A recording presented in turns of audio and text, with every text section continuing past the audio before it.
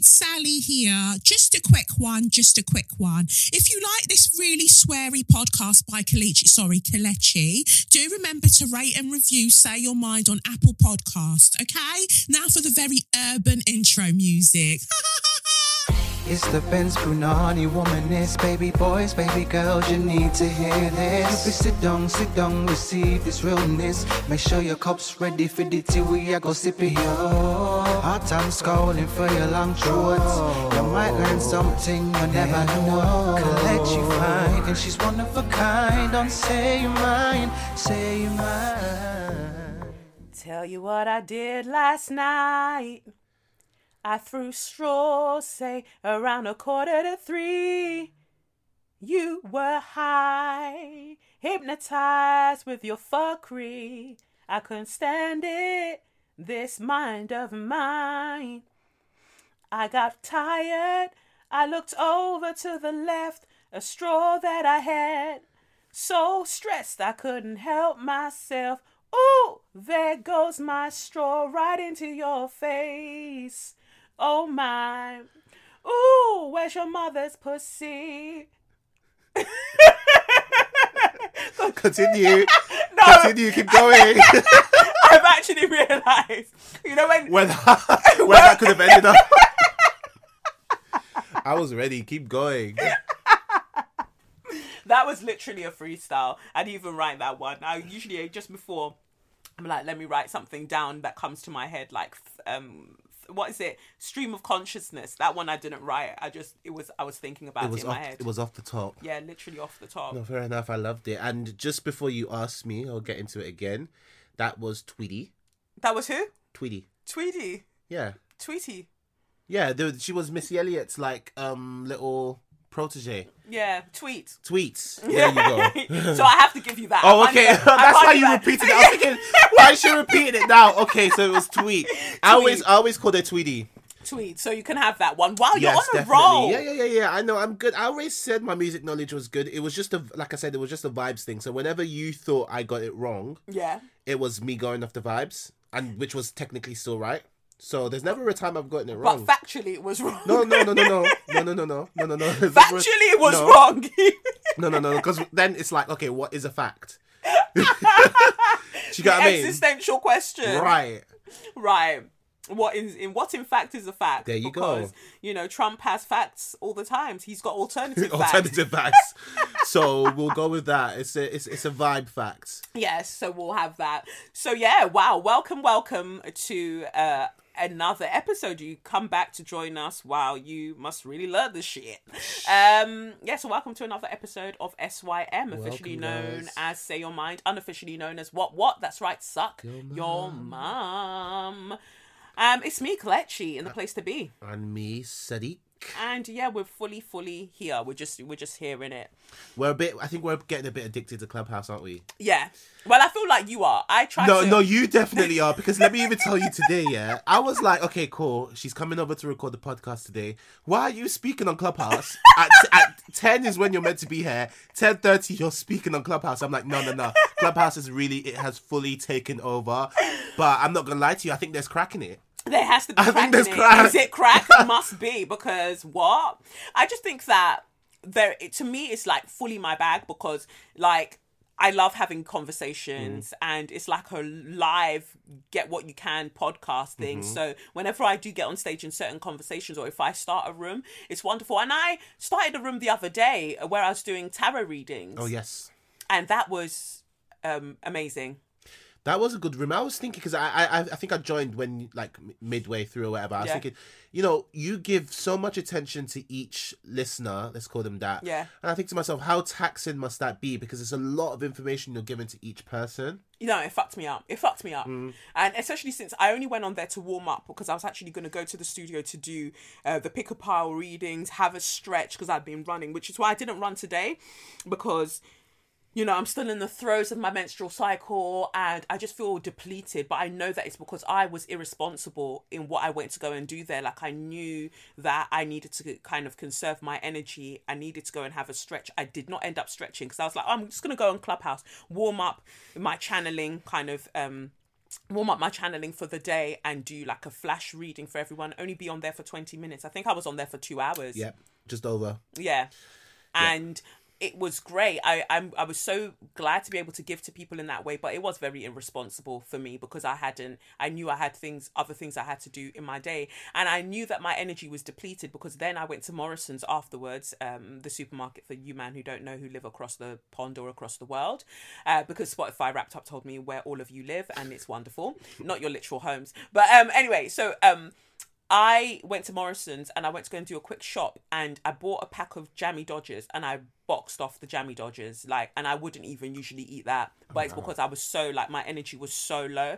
And then my back, I had excruciating pain in my lower back for then the rest of the evening, just because, I was taking from energy that I didn't actually have to give. But I was still very, very honoured and very, very pleased to be able to do that for people in that space, especially because the room was blackety black and I was able to channel messages for so many people and for them to appreciate the accuracy as well. That really touched me. Yes. Yeah. Because I think that's always the best feedback, wow, that I needed to hear that. Yeah. I love when everyone says that I needed to hear that because it's like, you could tell it really resonates. But yeah, no, I think you should, with Clubhouse, having been on it for a couple of weeks now, I think, people need to take more time into how they're moderating, into kind of what topics they want to explore. And I think what you're doing there with the tarot is kind of helpful because you don't need 10 people on the stage. You bring one person on the stage or 2 people on stage, tell you what you need to know, you move back down. Do you get what I mean? It's a very controlled kind of conversation as opposed to some of these conversations I'm hearing where they're just screaming and shouting at each other. Yeah.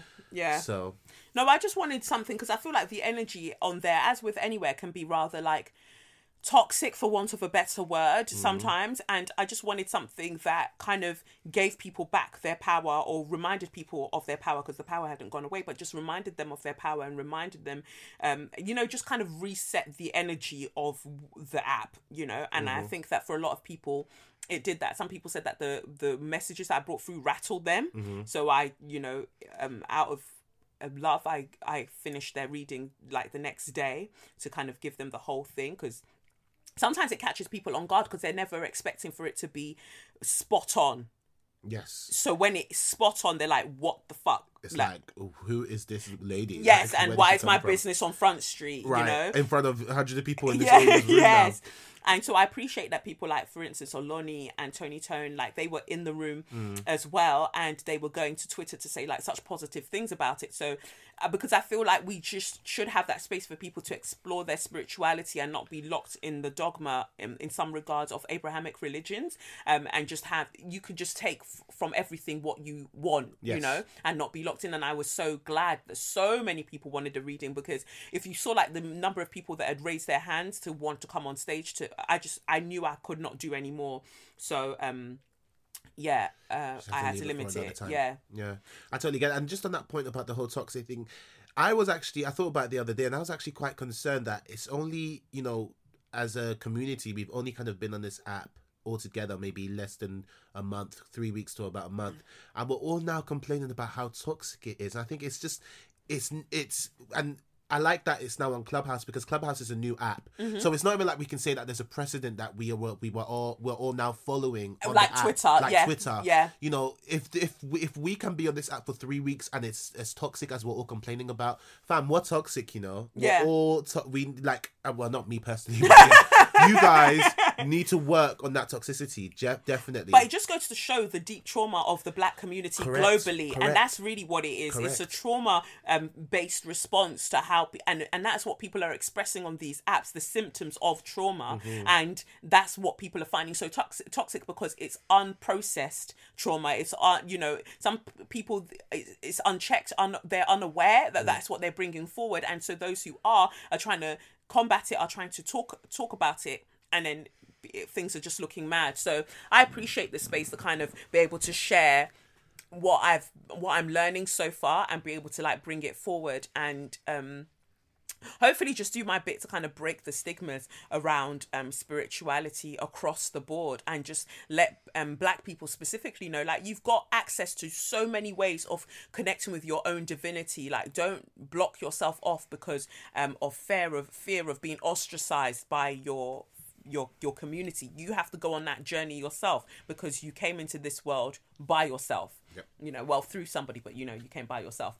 So yeah, so that's really what I wanted to kind of bring to it. But on that topic, then I think I'll get into I'll just move the mic a bit. So on that topic, I'll get into the reading for this week, and the tarot reading. The intention that I set for this week's message was just like general advice for how we move forward in society. Like, how do we move forward with where we're finding ourselves so far, and I'd say specifically about love as well, because so many people are feeling hurt on a very deep level at the moment, whether they realize it or not. And where do people go from here? And the first card that came out is the Lovers card. So I'm using the black and gold tarot deck that I bought.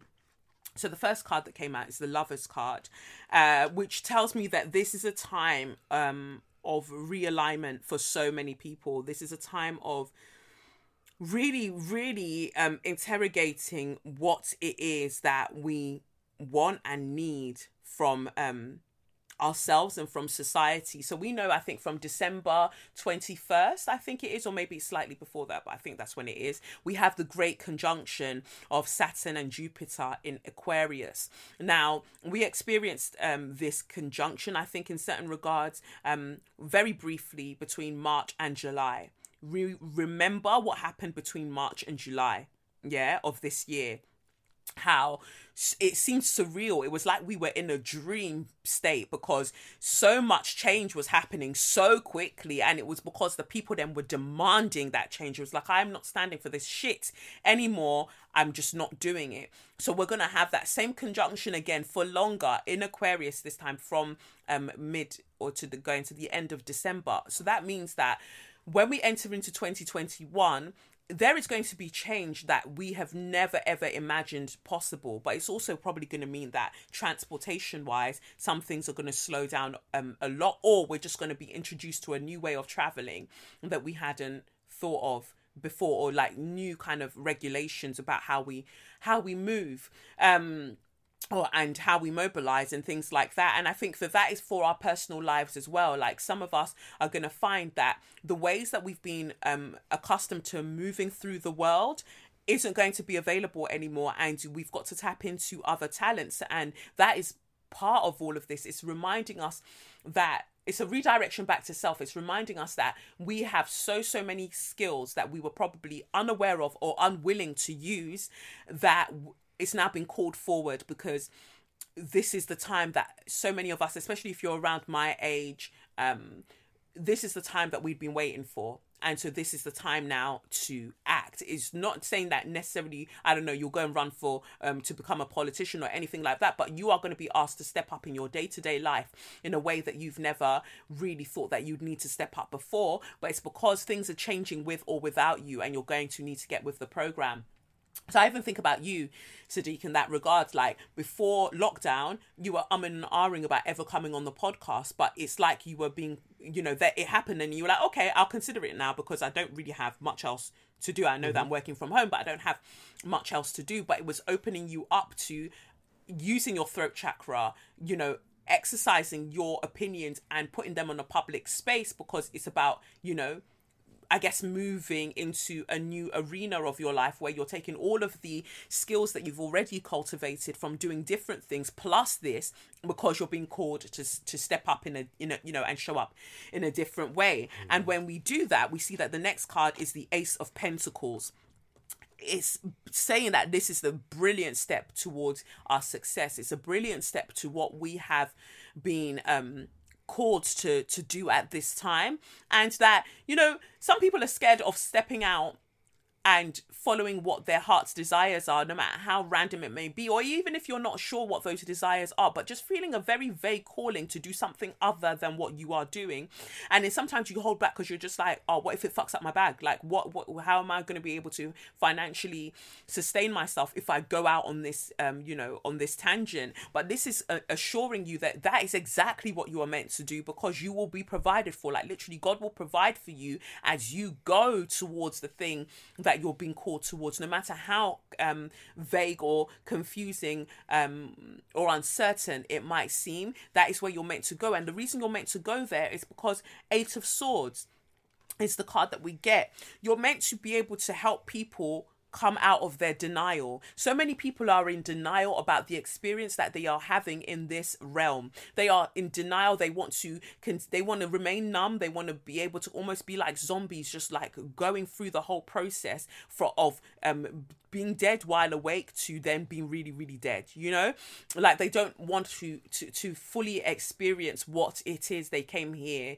to experience, really. And it's also about not being in denial yourself about the power that you actually hold, because it's easy to exist. There's that, I've forgotten it'll come to me, I'm sure, as soon as we finish recording, but the saying, the poem that says, like, our real fear isn't that we're not powerful, it's that we're powerful beyond measure. What does it mean then when you are accountable for just how powerful you are? It's easier to believe that you're not powerful, therefore you don't have to do anything and you can just exist where you are and be like, oh well, sorry, can't help you with that. But if you know that you are powerful beyond measure and then you still don't help, what does that say about you? And it's scary, but it's about time to take off that blindfold, because we see that in the Eight of Swords, they put their own blindfold around their head because it's fucking loose, and they tied themselves up because the rope is just useless.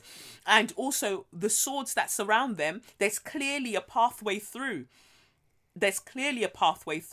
And they're not taking it. And we see the mountain or the hillside behind them where homes are or castle is behind them. So they know they're turning their back on what they know that they should be ruling over and what they should be leading, because it's like, oh no, I'm just in denial over here. I don't want to do this. I don't need to do this. Somebody else will do it.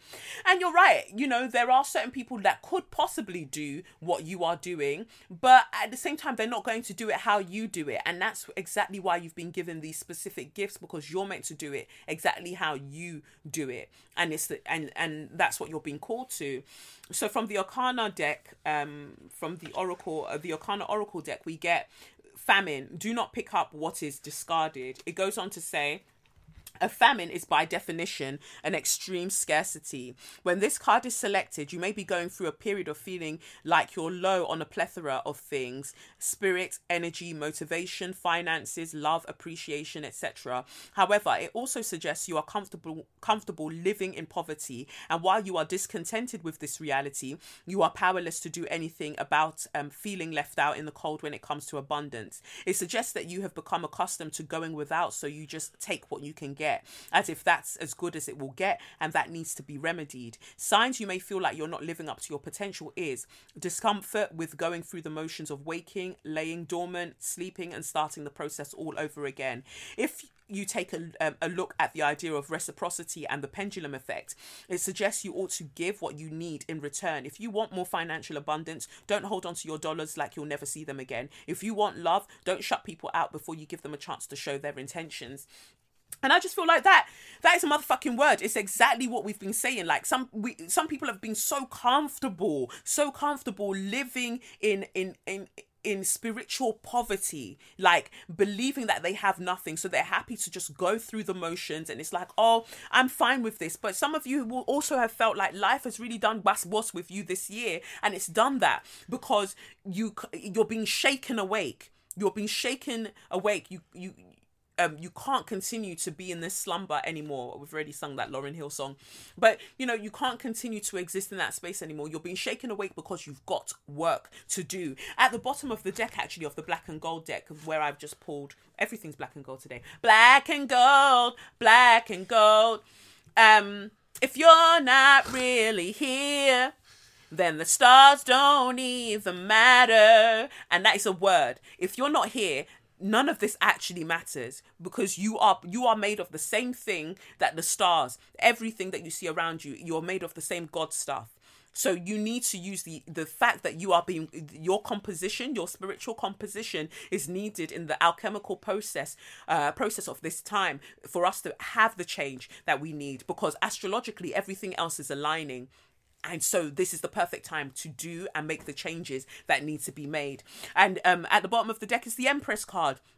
Literally, you're helping to birth a new world. You're literally here to help birth a process that is necessary for all of us. As children of the divine, you are here to help birth that process. You cannot refuse to do. It's like, imagine somebody's pregnant, right?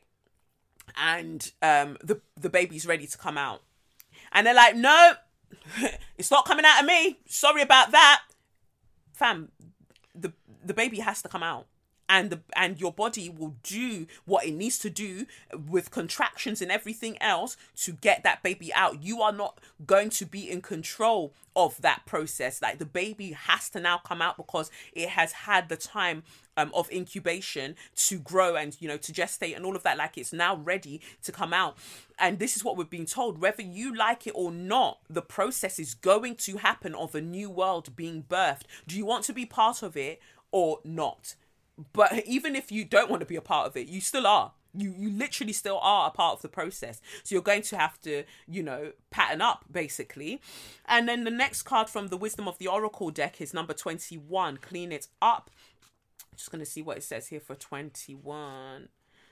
Here we go. It says here, ever feel so bogged down with emotional gunk that you can't think straight? Could you be surrounded by physical clutter in your home also? Too much work, overwhelmed? Time to clean the house. Every item out of place natters away at you. Every unresolved resentment, every comparison to others that leads to a sense of lack takes up energetic space. Every unpaid bill gets just adds up to an unnecessary feeling of being overwhelmed. Now is the time to free yourself by energetically cleaning house. Just do it. Make room for the miracles that are lining up for you. Exactly, the Lover's card. The relationship message here is time to clear the air. Take a look at your side of the street and say what's on your mind. Sweep away the old stuff so that a spring breeze can flow through with new energy. It's the perfect time to do an inventory of your dynamics and see what's yours and what's not yours to clean up the relationship. Everyone brings some baggage. Sort through what you brought with you and let go of what is no longer needed.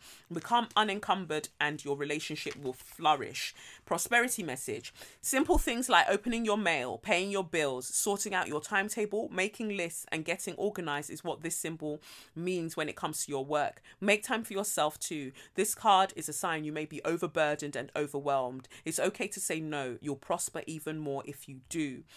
Protection message. Is it possible you may be focusing too much on other people right now? Trying too hard to be helpful? Does taking on what belongs to others make you feel needed or desired? Perhaps you think it's your calling to relieve people of their burdens, but what is the cost to you and to them? Don't clean up someone else's side of the street. You're not helping by freeing him or her of responsibility. You're also not doing yourself any favors, and you just need to be and you might just be adding an even greater strain. You are loved as you are. You don't need to be needed to be loved. Whew! That is a word. That is a word. How many of us go about putting ourselves in situations where to be needed, and also that to be needed is a form of control. If you grew up in a space of trauma where you felt like you had very little control, so you needed to fix things as a way to feel like you were in control, you also then go towards in your adult life, you gravitate towards situations where you go to fix as a form of controlling your environment. Right? And so you go towards people that need to be fixed, or you believe that they need to be fixed, and maybe they believe that too, and so that's, you have positioned yourself in a space of being needed. But being needed is very much different from being loved, and you then realize that over and over in these situations, and then you feel resentment because it's like, I know that I don't feel like they love me. I just feel like they need me. I want to be wanted and loved, So noticing those dynamics, noticing how you go to seek them out, and doing the work to unlearn and to address those dynamics means that then it's painful. It's a painful process for all of us to kind of realize that you've crafted a personality out of being needed, out of being the one that comes to save the day, but there's nobody to save you. You know, that's an inner child calling out for, I want to be able to dictate how everything works around me so nobody can hurt me. But then we just go on choosing people that then do the hurt even more. And we go on to hurt ourselves, because that's also self-neglect, you know, by focusing so much on other people. If I look after other people, I look after them to the point that they're okay, they'll come back to look after me. More time they don't. They just continue on. And then they're shocked when suddenly you go, oh, I don't want to do this dynamic anymore. But you can't change the roles of people in the play that you've already cast, you know? So we have to look at that. What kind of plays, what kind of characters are we writing into the play of our life? So that's the tarot message. Whew. A word. A sermon. I feel like my deck changes every week. I think it was the Black and Gold last week, but this week it was the Arcana for me. That resonated. Yeah, it was the Arcana. Well, mostly. Yeah. Yeah, it was the Arcana for me, because I think I like, you know, I was telling you that I've been doing some aggressive saving lately, and I just feel like I don't want to touch it. I feel like I'm saving and I don't know what for. So, you know, just that part about, you know, fam, spend the money wisely anyways. Wisely, yeah. And it will come back tenfold. Yeah. So I'm just like, all right, cool, fair enough. I hear you, spirit.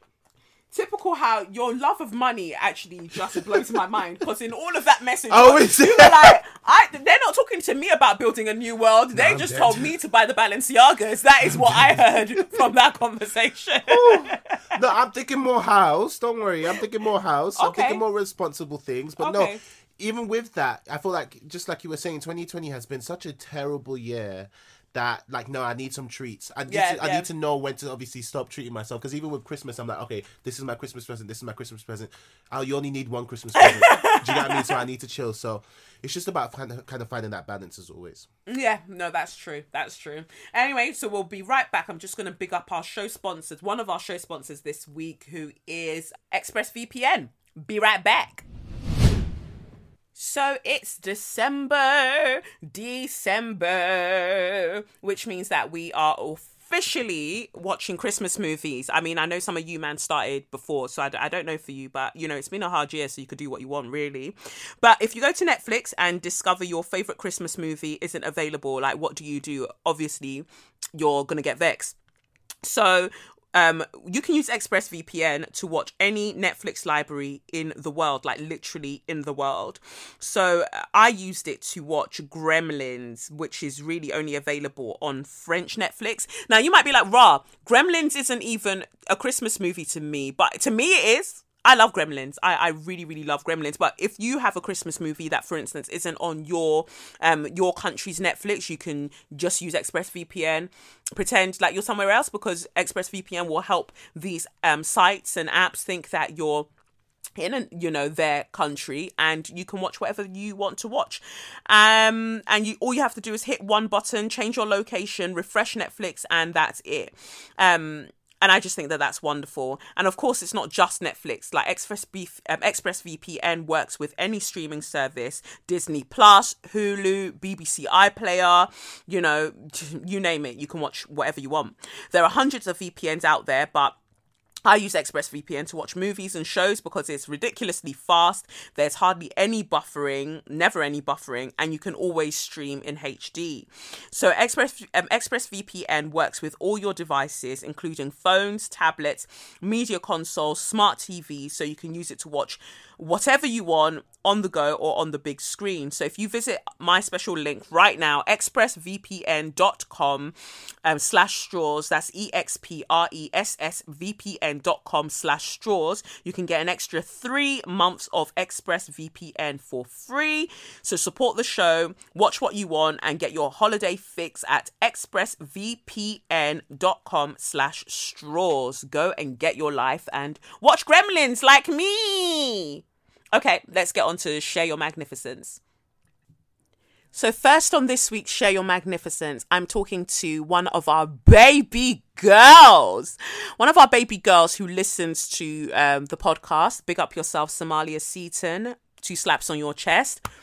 You've created an incredible piece of work with your short film called A Response to Your Message, and the film is a response to the resurgence of the Black Lives Matter protests, and it features a letter from Somalia written by Somalia, and it's read by Suzanne Wakoma, who is also a baby girl. We've seen her in Chewing Gum, we've seen her in Year of the Rabbit. Susan is just out here doing bits, doing bobs, and the letter is basically to all those white friends and colleagues who got in touch with Somalia in the wake of George Floyd's death. And it will be it's now premiering on Channel 4 before being made available on online. So what I've done is I've added a link to the captions of the to the caption of this episode, so you can go and watch the film and support Somalia. It's about 11 minutes long, so definitely go and check it out. It's an experimental film. It's a ritual film. It's exploring the many depictions of Black women existing freely, engaged in joy. They're dancing, running, relaxing, moving, existing, like just generally reclaiming space, and it's beautiful. It's absolutely beautiful. So I just wanted you to enjoy my conversation with Somalia about this film, how it came about for her, and, you know, the energy, the spirit, the love that she put into it. And I just want all of you to get your life. So I'm going to cut to Somalia now. Enjoy! Yeah, good. Good morning. Recording now. Morning. So it's early for you. It is. Actually, it's afternoon, isn't it? There. Yeah. Yeah. And I just rushed from my desk so I could get on time for once this week. No, life is what life is. We're just doing the best we can. We are, we really, really are. And when I was thinking last night about having the privilege and the joy to talk to you and lay eyes on you, I was like, I feel a bit emotional. So I was like, I need to on a serious level, and it's an emotional week anyway, but I genuinely was like, I feel sensations rising in my body, and I don't know exactly what that is, but I feel really grateful to be sharing space with you and to be talking with you specifically about this project. So thank you. No, thank you. And I think that, Somalia, it's a wonderful project that you've put together here, because I think that this is the thing sometimes with Black women, like they see something happening and they're like, I need to create, I need to do something with this. I need to do something with this energy and with what I'm seeing. So A Response to Your Message, this being like, they're saying it's like your debut film, and you've gone out there and you've put this together, and the premise is like, it says here that the film is a response to the white guilt that found its way into the inboxes of many already fatigued Black people during the rise of racial tensions we saw across the globe this summer in the wake of the murders of Breonna Taylor, George Floyd, and many others. Now, that struck me before I even watched the film, because I said, whoa, I am exhausted. And, I've mentioned it on the podcast before, of just being tired of how people saw something like that and they were like, no, I need more from you. I need more from you. And to be able to respond in your own way, I think it's glorious. I think it's powerful. But what were the initial feelings before you were like, boom, I'm gonna make a film? Before that, what was the initial feeling when you saw and it all started creeping in with their white guilt? The only way that I can honestly answer that is to say that what I've come to understand about some of my patterns through therapy and through my own spiritual journey is that I am a master at disassociating from mass amounts of trauma. So I recognized that pattern creeping in during that time. I noticed that I was having, I know my body, so I could recognize it happening in my body. So that's the first thing that was going on. It was like a little bit like being frozen. So as those messages were coming in, I was like, okay, this is a really interesting response that I'm having. in this initial, like I genuinely had an inability to respond to those messages. In fact, that language is kind of redundant. It's not even an inability. It's probably a lot more rooted and grounded in that. It was that I had no business responding to those messages. And I was being guided quite loudly and rudely not to respond. And then every now and again I would creep into like old patterns of behavior where I would kind of placate, if that's the right word, those moments. So I would like accent it with something light, and I would recognize that part of me, and I'm like, that doesn't sit true to who I am. That feels like a very young version of me that is sleeping into a caretaker mode. And it just wasn't sustainable. So I guess I just had like so many different like complex reactions to that stuff. And for me, I must say, because in some of the interviews I've given and also just what's been written up, it kind of reads like I wrote this letter because of friends and colleagues coming into my inbox. But the truth of the matter is that what really got me to write this was noticing silence from people that profess to love me and use terms like sister and sisterhood and family. And I kind of relate that to blood family members watching as another family member is abused and not commenting on it. That's how it landed for me. And I couldn't kind of make sense of that. And then the shame kind of came in for me, where I was a bit like, what does that say about me? Because one of the things I have always kind of prided myself on, which is wild in and of itself, but it is what it is being careful with the type of white relationships I keep, and being wise about the kind of white relationships I keep. And so I've had an opinion of myself that I don't have regressive white people around me. And so to suddenly be faced this summer with an example, for me, the silence was just so violent in some respects. And also see some of my friends come to me and just want to carry on with other business. How is it being in New York? Oh my God, New York must be so amazing. Off. I was so vexed because I had a lot of projection coming at me at that time. Like, oh my God, it must be so amazing to be in America. What are you doing there? All these great things. And it's like, okay, first of all, you don't know my circumstances. Yes, I'm great, but also, why is that where we're going with this conversation? Actually, outside my window, I see people risking their lives during COVID to protest. That's immediately outside my window. So when you hit me up about talking about New York, how about we start there?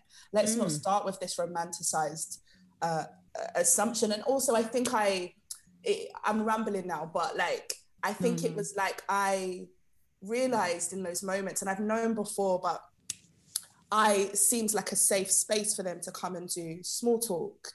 And because I talk about joy a lot, and they were interacting with the joy I was posting on my socials at that time, I felt like they felt like it was relief for them. And I couldn't consolidate that. And yeah, so that happened. I also, I stopped talking to people. So I just went silent with certain white people in my life, whether it's my friends, 2 of my bridesmaids at my wedding, like I didn't talk to them.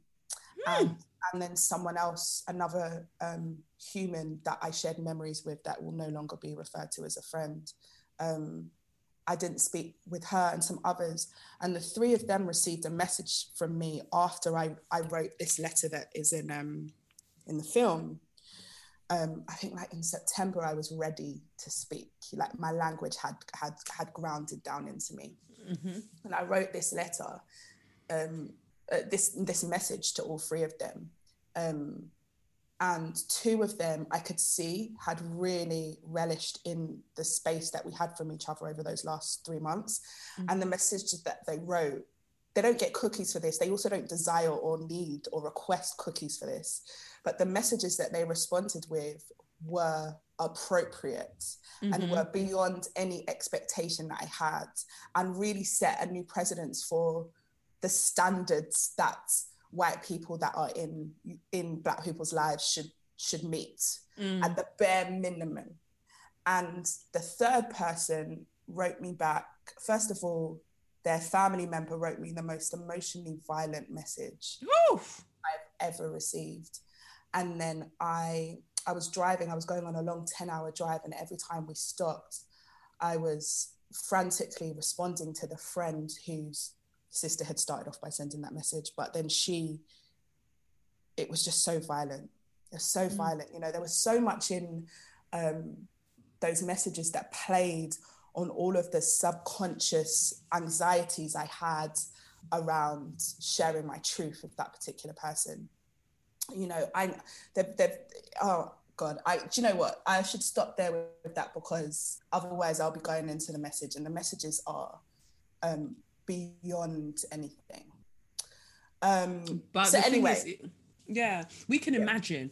And this is the thing. I think that as the community, as the SYM community, we can imagine, a lot of us can imagine the violence that was in those messages, because they'll be cloaked in confusion, they'll be cloaked in projection, they'll be cloaked in displacement. Like we've identified it in the workplace, we've identified it in society as a whole. But when it gets into friendships, people that you have allowed yourself to be vulnerable with, it's almost magnified, because then they'll take some of the things that they know, and then it'll be warped and given back to you. Like, what? That is what you saw the entire time. What the hell is this? Yeah. And so it's one of those things that then what we tend to do is then turn that violence inwards, and like, how could I trust such an op? Like, how did I get to the point where I ended up trusting such an op? But that is not what then we do, because what you do is what you've done, where you gave us a film. Not that everybody has to go through the same channel, but there has to be a way that we transmute that energy from the fuckery that they're trying to do, because there's no other terminology for it apart from, violence / fuckery that they're trying to do. We take that, transmute it into something else. And what you gave us was beauty. What you gave us was a calling back, a calling back, a beautiful sort of calling back to ourselves. So I love that we see these Black women in woodland, they're in nature, reminding us of the natural place, the natural rhythm of Black womanhood, however it manifests. And so when you were thinking about spacing, when you were thinking about the language and the writing, what drew you to that? What drew you to the people? What drew you to the scenery? What brought that together? So I had this narrative in my head that it's not even narrative. It's what I think it was my healing journey, which is that when we get still, when we do whatever our rituals are, whatever our practices are, to listen to that voice within, to listen to your guides, to listen to your young girl, they will never fail you. That's my theory and that's my belief. And so how I depict that in the film is that we have these omnipresent young Black girls that contact the adult woman that exists within them and calls her out into the wilderness to go reconnect with the parts of herself that she has buried deep down in the soil so that she can survive the violence of white spaces in the West. And that was it for me. It was, imagine if all Black women had the right and the space to get still and to connect in with that and to go and collect those parts that they've left outside of rooms, of relationships and all of that. Then we would be able to connect into that sovereign of ours, that joy of ours, that peace. And so it was really important that was in the wild, like that was in the wilderness. And in the film we're in woodlands, but the ambition of the piece is that we wander into this enchanted forest and we wander into a clearing in this enchanted forest and we dig through the soil and we find the box which contains us that we've kept away.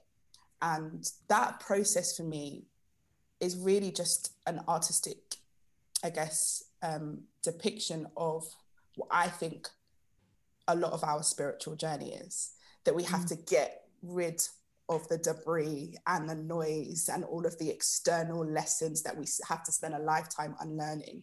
And we can get to the root and ground our feet in the soil, and we will find ourselves there, and we will hear our ancestors in that space, and they will guide us into a space that isn't about us existing in this world, suffering and enduring and carrying men, black men, white people, and all of the violence in the world on our shoulders. Instead, we can center ourselves, and we can reconnect with the power.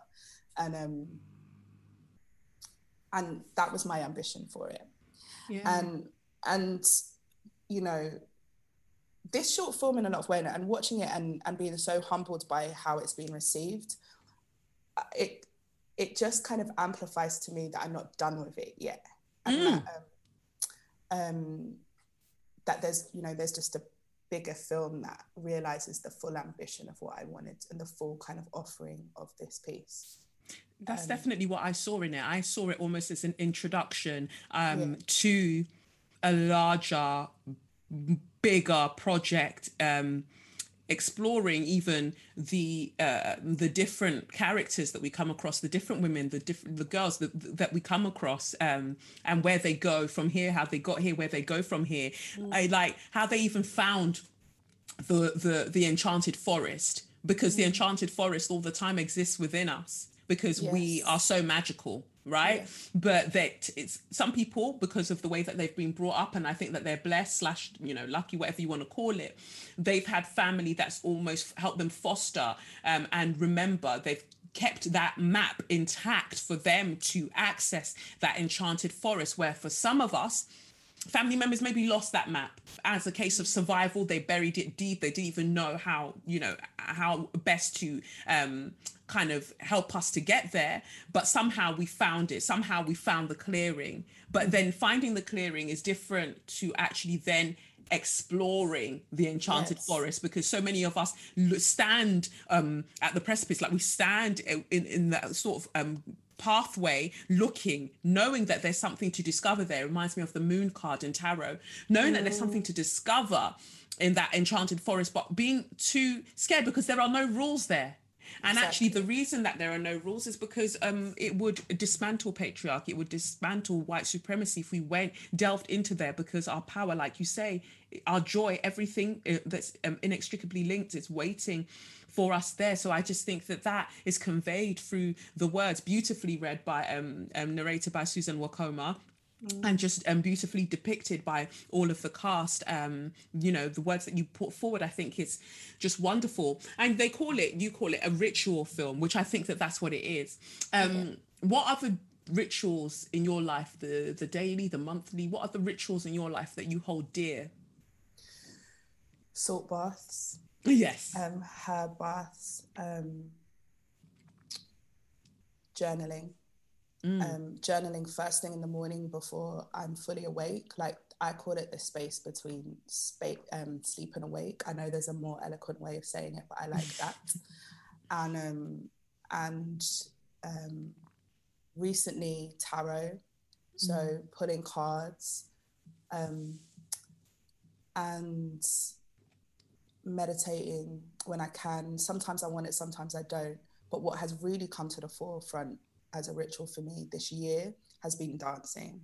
Like dancing as a real, and actually it was the original kind of seed of this film was actually what I wanted was to have, I just wanted to see us dancing. So that's the first thing I knew. I was like, I've got this letter, but actually what I want to see is Black women dancing and shedding and shaking the like outside debris. Like, it's a real process. I mean, physiologically, it's science, but also on a ritual and on a spiritual level, man, it's just, I mean, I'm preaching to the converted. Like, it's just a really, really integral, has been such an integral tool for me and ritual for me over the last 5-6 months.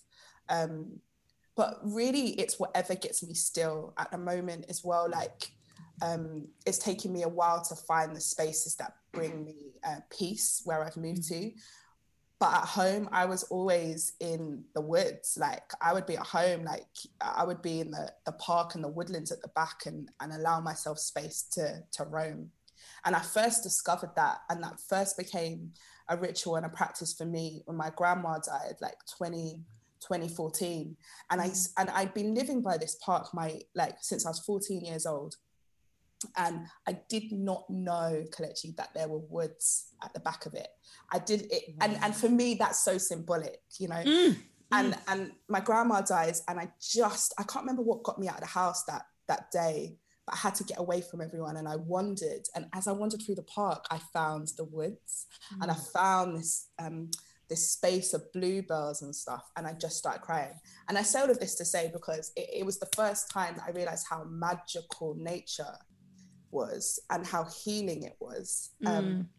And to be by a tree, to watch like water like streaming, like all of that stuff brings us back, as you've already said, like it brings us back to ourselves, and it brings us back to our essence. So walking in nature, being with my ancestors in tarot, journaling, which for me is also a form of channeling, and whatever brings me stillness. And what I've had to really learn is that I'm not going to want to do all of those every day, and that has to be okay, and that I always know the thing that I need day to day.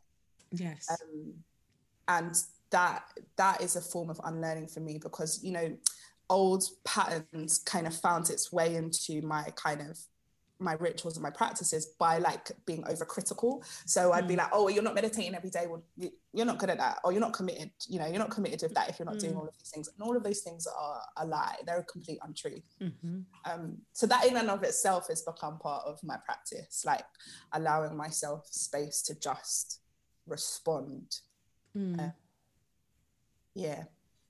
I think it's such a beautiful way that you describe it, especially after you mentioned like your grandma passing and stuff. And for me, that's like your grandma calling you to the woods, because you discovering that you've been able to find that space of solace led to this creative project. And I believe that our ancestors are always guiding us along the path, as long as we're willing to listen. Sometimes even when we're not willing to listen, they drag us there, you know, as well. And so I have the same experience with water. I've never really been like a massive swimmer or anything like that. But then when I was pregnant with Lev, I was like, oh, I'm going to go and I'm going to get a black woman as a swim teacher, and I'm just going to swim and swim and swim. But before that, I moved to Bermondsey from Peckham.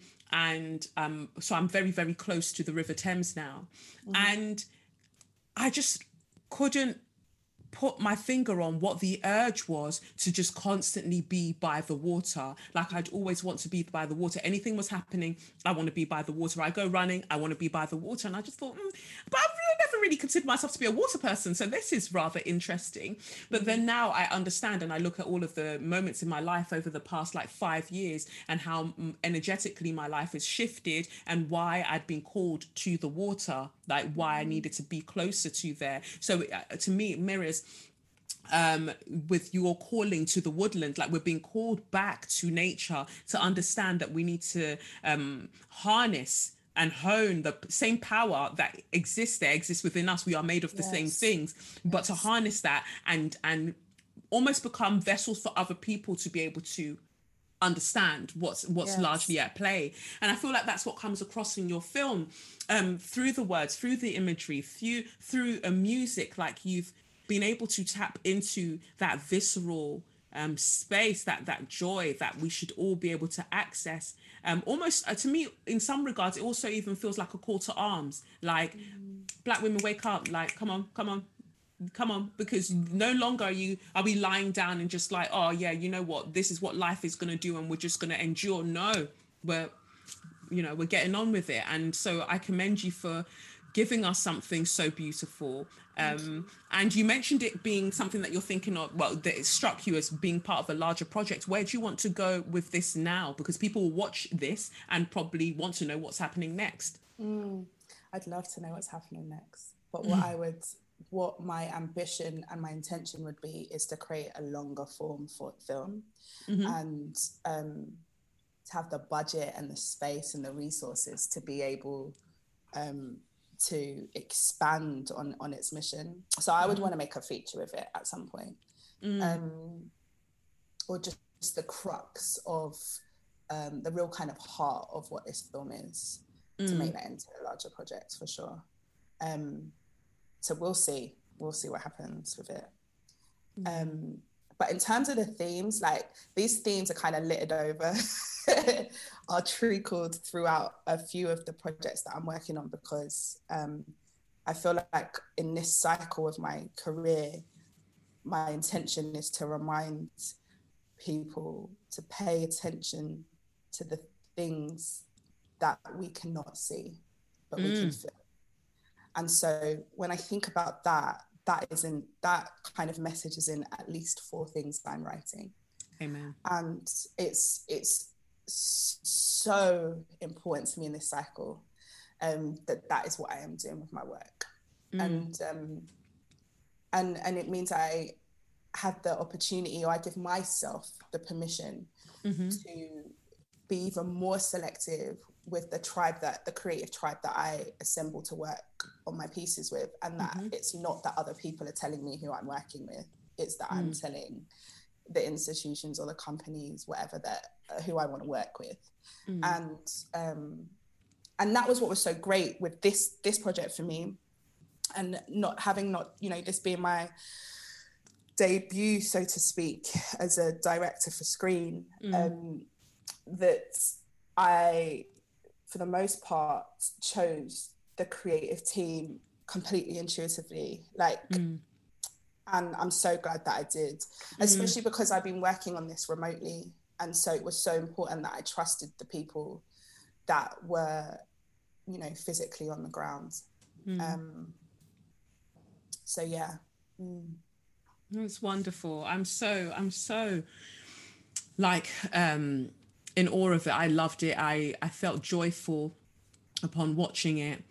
Certain bits I felt rage also while watching it, and went on that journey of, watching people be silent, watching people be complicit, and to give us all of these performative actions about how they stand in solidarity when really they're trying to bring us to our knees, Exactly. So it's really powerful, and I know that people are already watching, but the more people watch, just the conversation to be there for us to really respect and honor that which we can't see is what propels us forward all the time, and and to really be aware of that. But thank you so much, Somalia. Thank you for just being wonderful, for doing the work that you do. Thank you, Kelechi, and you, man. Seriously. Seriously, there's so much I could say. Honestly. And you don't need me to say this, I won't say it anyway. But when I think of you, first of all, I want you to know that this has nothing to do with our call, by the way. Oh, whoa! Okay, so on this wall, I think I was on there's a project which I'll talk about after, but anyway, I put your name down on my board, and this is the stuff that I do sometimes. I'm like, okay, I don't know how I'm gonna be working with this person, but let me just put these names on my board. So I was really excited when I knew I was going to talk to you. Yeah. Anyway, what I adore about the space that you occupy with your own permission is that you don't require, in my opinion, require anyone's validation for you to share your artistry and your heart and your mission with people. You've bypassed all of those kind of rules to the point where the institutions now come to you. Amen. You don't need to go to the institutions. And I admire that. And I'm so grateful for that and for your visibility with that, because it's just so empowering. It's so empowering, even being in institutions and having to sit and think, am I occupying this space as someone that has been validated by these spaces, or am I occupying it as someone that has brought them to me. And having to sit and think about that has a lot to do with your visibility. And I appreciate you. And yeah. And the feeling is mutual. You know, when I saw that we could have this conversation together, I said, of course, like that, I'm all over that, definitely, because, you know, you're someone that I greatly respect, and I love that when we are able to use our artistry in ways to kind of, you know, like we're always talking about being subversive. Not every day can we scream and shout, but if we can put art out there that does that shouting for us, that does all of that for us, then that is where we go. Because I go into so many like forums, you know, when I'm on different apps or even on social media generally, and so many Black women are talking about being tired. They're so tired, they're exhausted. I've been saying it, which is why I've, you know, stayed off socials as well. Like, there's just this exhaustion, and where is it coming from? From giving to people who are not filling you back up. So again, the same way that you mentioned about finding that kind of group, that community that you do your work with, it's also like gravitating towards people that you know will replenish you. From giving out so much, and I see you as that. Like, it's something that we all must do for each other if we are going to truly thrive. Yeah, absolutely. And I've burnt out too many times to act like I don't know better at this point. Like, burnt out so many times, and I don't even, you know, I said, I can't remember who I was talking to recently about the film, and I was saying, like, we've been taught in so many ways, in so many spaces as Black women, that we must work hard and we must endure and persevere. And actually, for me, that's code for overexertion. That's code for slowly killing yourself. Because if you are giving out nonstop and you are making yourself the epicenter of everybody else's happiness and protection, then, and you're not having that, like you say, like, if that's not being replenished for you, that goes into our health. Like that leads to chronic ailments. Like that leads to poor mental health hygiene, you know. And like, to have those lessons of overexertion, like from really young, like seeing all the elder Black women around you overexerting themselves, you just go and repeat that pattern. And outside world's not going to protect you. Women protect Black women, you know. That's the truth. And so, yeah, whatever space I make, I want it to be one where we're nourishing each other. And sometimes I'm successful at that, other times I'm not, and I need to be pulled up. And I'm really thankful for the times that does happen. But for the most part, my intention and my mission is that.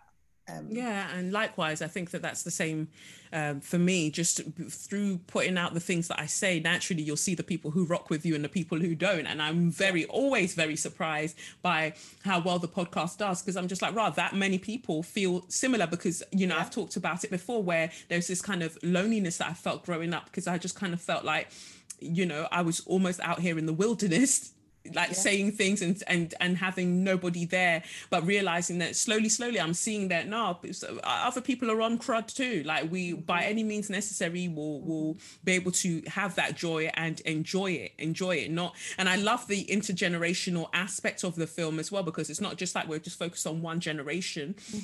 It's varied, and I think that's important, because like you said, we've grown up seeing our elders be the foundation of the entire familial kind of setup, as well as the community as well. They're the foundation. Nobody's tending to the foundation, and the foundation crumbles. Tower card. Exactly. It starts to crumble, and everyone's like, they'll go, but then they'll go and build on another foundation. Yes. And then we're just left there, you know, just desolate.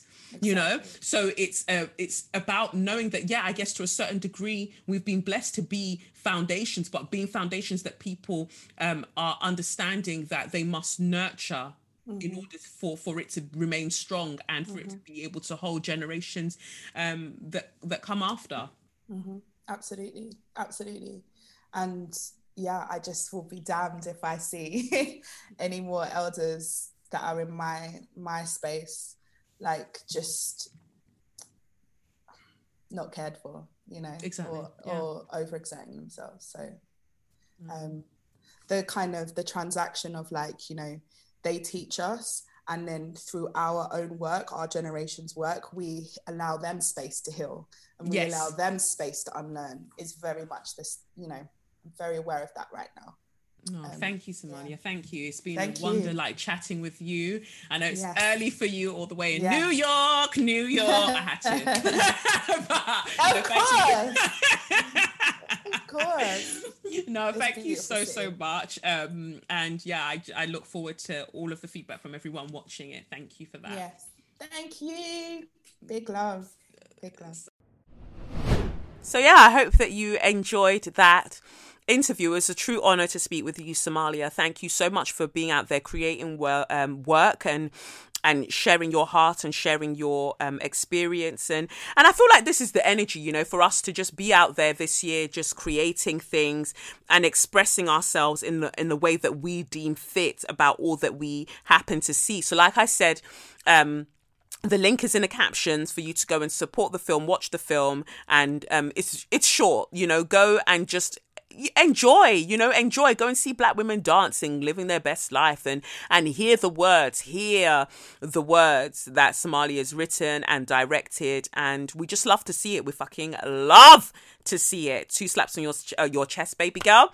And so now let's go to a letter that we have. So the letter says, it's titled Share Your Magnificence. It says, my nomination for Share Your Magnificence this week is Sadiq. No way. No. Can't believe I hadn't thought to write in, as I've thoroughly enjoyed his presence on this podcast. And honestly, I really didn't actually know I could enjoy the podcast more until Sadiq joined. Not only do I laugh with my whole chest, but I just love the dynamic between the pair of you. As someone who doesn't necessarily get on with her siblings, it makes my heart melt listening to you guys week in, week out. The added value is like no other, and the genuine laughter by Kelechi as a result of you, Sadiq, really does make me genuinely smile. My personal favourite is getting the songs wrong, as I literally get them wrong every single week, so it makes me happy that it isn't just me. Honestly, you two are my absolute fave. There is no other duo or dynamic on any podcast this effortlessly natural whilst being hilarious, informative and educational, and I listen to over 10 podcasts a week. Woo! Oh, wow. Thank you for your presence in my life. Kelechi, you don't know how you have actually instilled confidence in a baby girl, and having Sadiq on has only enhanced the presence of the podcast in my life. Wishing you both a very Merry Christmas. Yes, I know it's early, but still a winter. P.S. Vegetarianism is definitely calling you both. Sadiq, we're ready to welcome you to our side. Just think of all the tasty cauliflower and tofu. I wrote this before completing... This is the next email. I wrote this before completing this week's episode. Sadiq is bloody hilarious. Before it was just cats. It's cats being racist to us. The whole segment was beyond funny. I was actually cackling to the point I got told off for being too loud. So I had come back and share this again. Honestly, cannot wait till I see you both live. Thanks again, Winter. I don't even know what to say. I think what's happened now is that there's an agenda out there where it's like, you guys want Sadiq to cry on the podcast. Because, damn, thank you so much. I'm so glad it didn't end on the vegetarianism stuff, because that would have really ruined it. No, but I'm playing. I love you. Thank you so much. I feel that energy. Like, as you were reading that out, I really felt that vibe from you. And I don't even know what to say. It's just, we have what we have. We don't put on a show. I feel like we're even funnier behind the scenes. Yeah. Because there are things that we can't say. Oh, God. Do you get what I mean? Like, we really get into things. So it's just nice that you guys, you understand. I feel like it's very easy to not understand the sort of dynamic we have. And it's just nice that it resonates with you. And you are so entertained by me and by us. I just think it's amazing. So yeah, thank you. When you said, the nomination is Sadiq, I'm like, again, a fucking again, really, boy. But do you know what? I can't deny my source. You get what I mean? I can't deny. You get what I mean? cannot. Can't deny my source. Cannot. It's too saucy. I'm thank very, you. very sorry for Thank you guys. You again. But yeah, good mention of the live show, because we were thinking of doing Yes. something on Clubhouse, but not Yes. everyone is on it, and some people have Androids. And Well, so that's what I was gonna say because well, I guess we'll kind of work out the logistics, but we'll record still.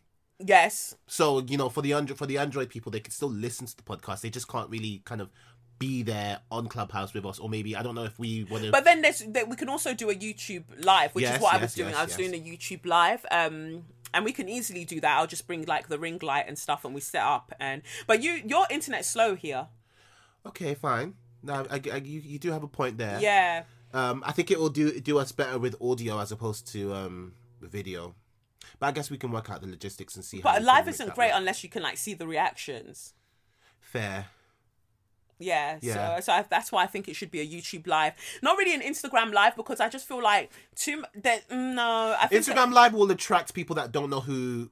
Not to say that we don't know who we are, but we may attract people that haven't been listening to us for a while. I think it's about trying to get it onto a platform where we can bring all.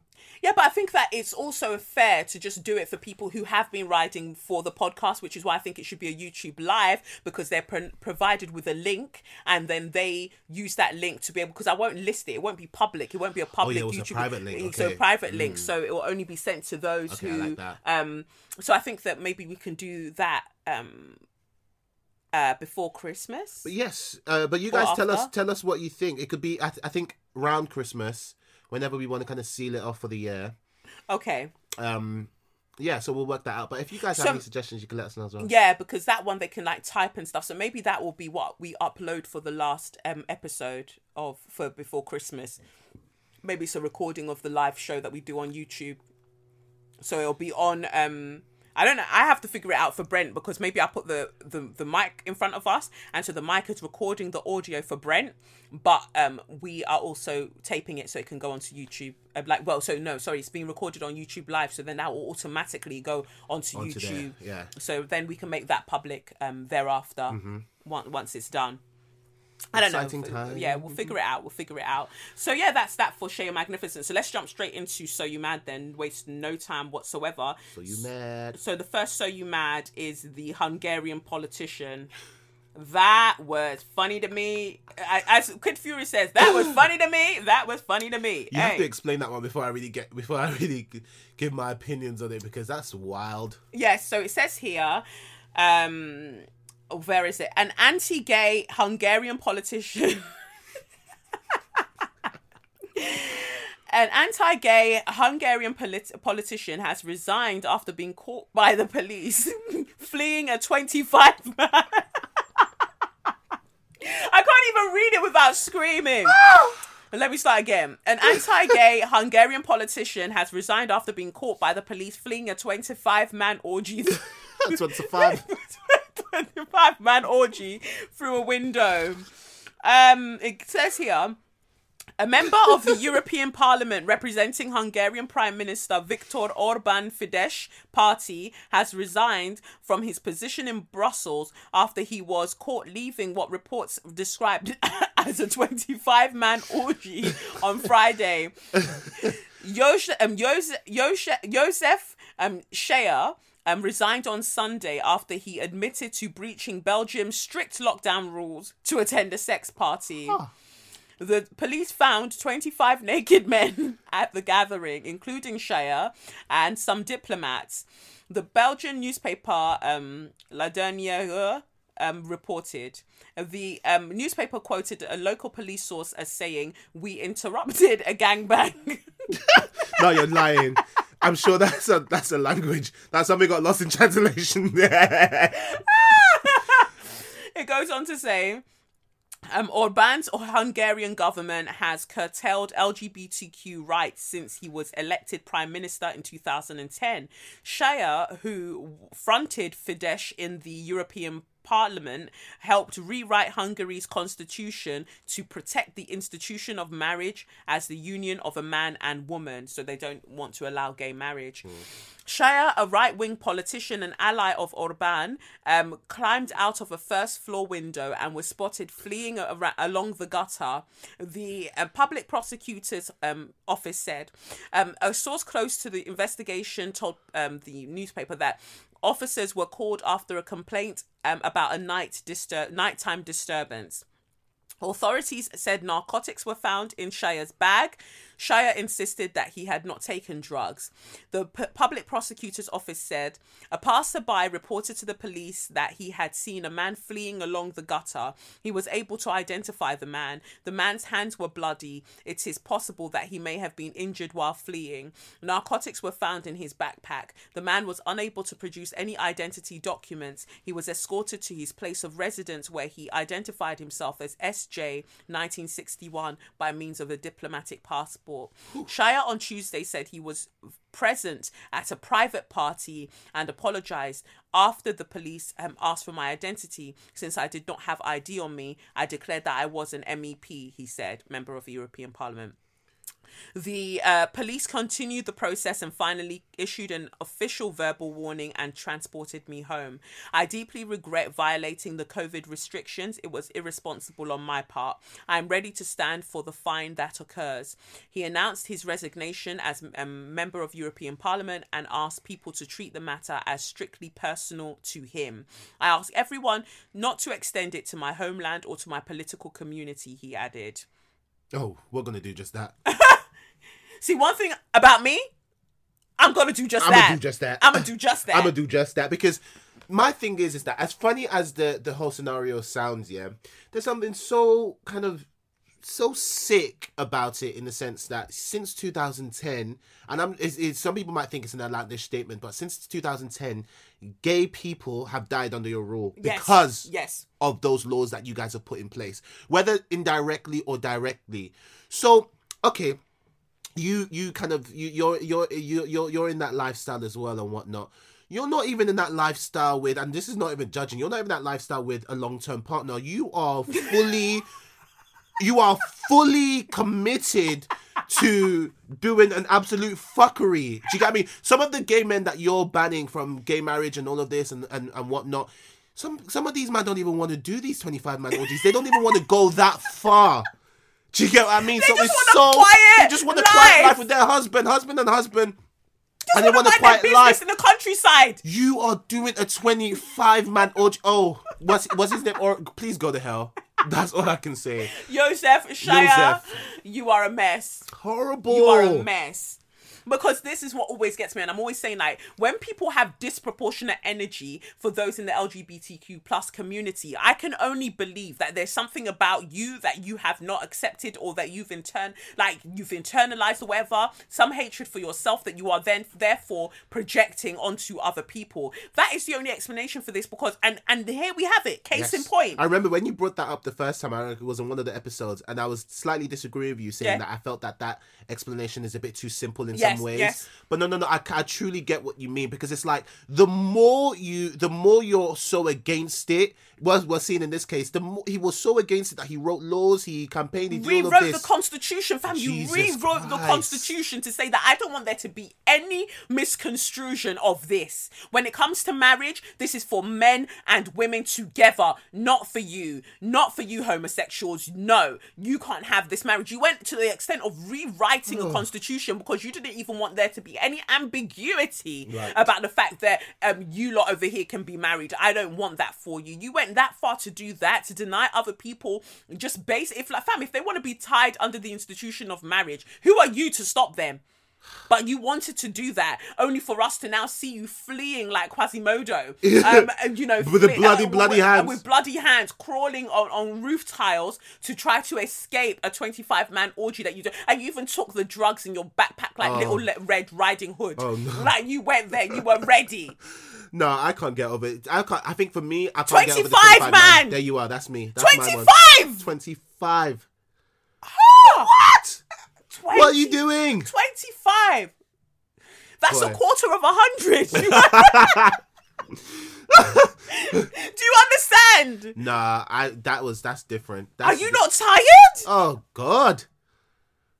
What? And even that, I'm thinking, how comfortable? Well, that's another story. 25 man. And other diplomats were there. Definitely. And that's what they wrote. Like the other diplomats. This is a group chat. Oh, this is a group chat. Them 25 man. There's a group chat because my thing is that he would have. Firstly, Joseph has been doing this for more than 10 years. Yes. I can calmly say. I can say it as if I know him, Sha. Right. That he's been doing it for 10 years. But my thing is that the people that he's now doing it with, there is no way he would have been stupid to kind of include like an outsider. Yes. This is a 25-man. This is a private Political community, party, yes. literally. Mixed with politicals, mixed with some fun boys or whatever you call them. Yeah. That's what you guys have got going on there. Do you get what I mean? And since 2010, people who simply just want to get married, gay men and gay women that want to get married. You said no. You said no. Computer says no. My thing is that if they now wanted a law where they said they can have 25-man orgies in certain places, would you have allowed that instead of the marriage? Crazy to me. But that's what gets me, that then now you're distancing yourself from the party and being like, don't blame my party. So no, basically, let's still keep these laws in place. Don't let my individuality stop us from being able to rampantly oppress other people. No, don't let that stop. Like, I'll take myself out of it so the violence can continue. That's wild. No, I'm glad you said that. It's not even like he tried to say like, okay, now that y'all know, maybe we should try and change something. It's like, no, well, now that y'all know, I can get my punishment and you guys continue punishing. Yeah.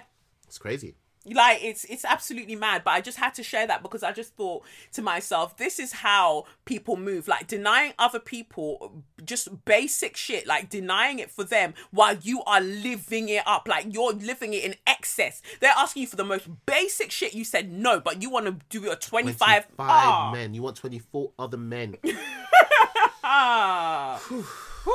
It's a different kind of story, you know. It's mad. So that was our first So You Mad. So then the second So You Mad was this clip that you shared with me that I think we have to play both, but first play the woman's one. So this is a guy, Kevin Samuels. So what is he? A relationship counselor? What is he? Kevin Samuels, I've just known about this guy from like 2 days ago. Kevin Samuels, some relationship counselor, like some motivational speaker, life guide, whatever you want to call it. Apparently people, mainly Americans, have known about this guy for ages. It's just, why do they like these problematic men to give them advice? Like Dr. Umar, like they love these people giving them very wayward advice. I don't know, and it's shocking. And even in this clip that we're about to play, this woman is continuing to ask for more advice, and you're just sitting there like, stop. I don't know. Like, we'll go straight into the clip. So I'll just give a brief explanation. So he's giving advice to people. His main kind of this topic is around, you know, averageness, right? So do average women deserve, and this deserve word is still quite violent, but we'll get into that later. Do average women deserve high earning men? Or do average women deserve everything, basically? Do average looking women, right? Average looking women, women, and just average women as well. In that sense as well, deserve a high earning man. So we'll play the clip. We'll. You've got it. Oh, I've got the clip. Yeah.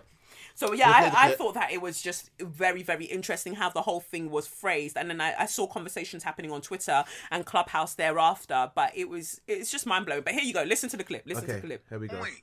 Oh. I honestly want a six-figure guy. Is what I'm realizing. And ma'am, and that's my point. You ladies all feel like, listen. You ladies all feel like you're the exception to the rule.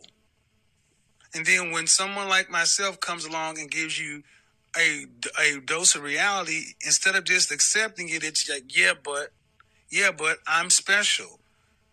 You don't know any men on this level that are not your father, that aren't related to you. That means you don't know these men. You don't know where to go get them. You don't know what they want. But you're still saying, pick me. They don't want mid-30-year-old baby mamas. I'm trying to be polite, man, but they don't want those. Can I ask you a question? Oh, God. Did you hear what I said? Yes. Why is that so? Okay, go ahead. Why is it so? Go ahead.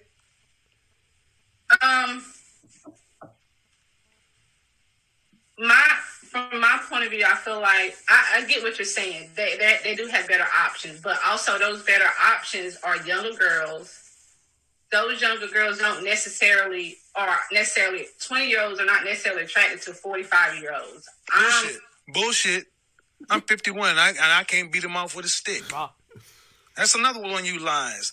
No, younger women are attracted to older men. What are you talking about? So can you see me? Yes, I can. Okay. So do you feel like a woman like me? Uh-huh.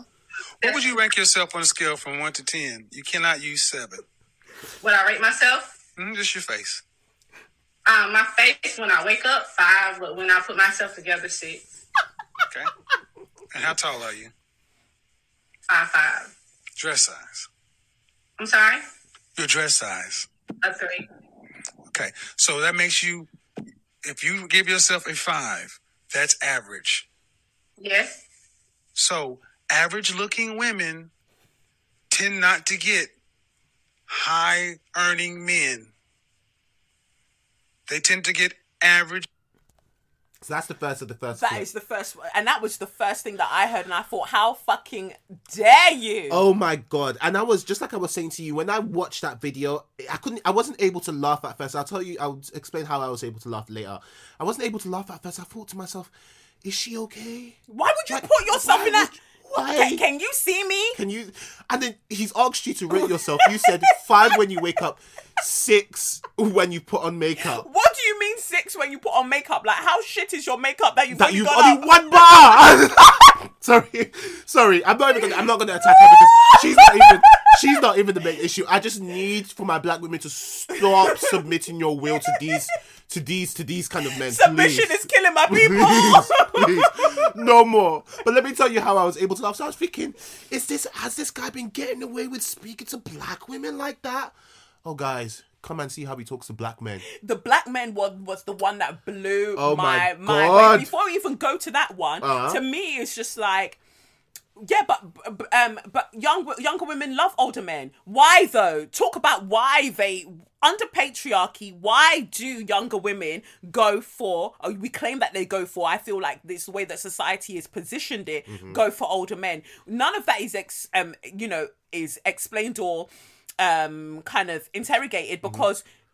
He's having these conversations, and I feel like these sort of men pick the kind of women that they can have those conversations with, because you could never try that with me. Oh God, you would have made him a pussy. Oh, you would have ripped him a new hole. Oh! You would have dealt with him in different ways and angles, but that's the thing. Just like you said, he would never allow that. No.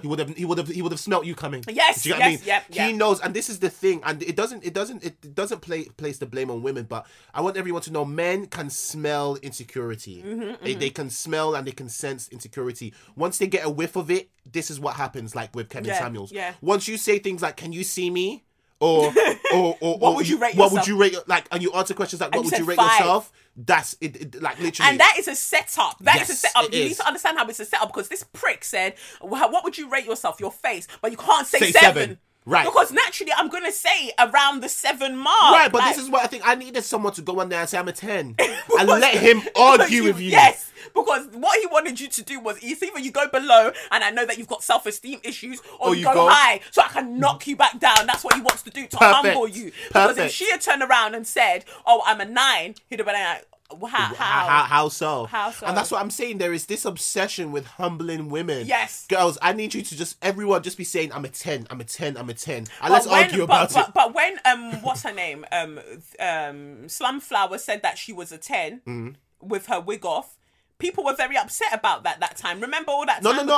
I do remember. And I've been saying, and I think if I have any regret, I won't say it's a regret. I'd say if I can go back in time, I'll probably kind of speak up a little bit more as to, or maybe try and explain some of the things, she was saying. I don't think that's ever anyone's responsibility. Yeah. But I've been saying it for a while. Slumflower, Chidera has been saying some things, Yes. right? And they make sense. And they're manifesting themselves now. Right? They are manifesting themselves now. And this is the thing. And because people can't swallow shame, they can't admit that, you know what, sis had some points. Yes. So you might not like the manner of delivery, but sis had some points. Yes. That's where we're now finding That that is stuff, because, but even forget like the larger conversations. For me, it was when she was speaking specifically about herself, and she was saying about like, without my wig, I'm still a 10, and people had a problem with that. They Like, were what do you dragging mean? her. Look at the way your hair's plaited, your doo plaits, and da da da da. Why do you have such a problem? She, to herself, she's a 10. I'm a 10, yes. I don't have to be a 10 to you, but to myself, I'm a 10. What is your problem? And they were tearing her apart. And I'm so glad you bring that up,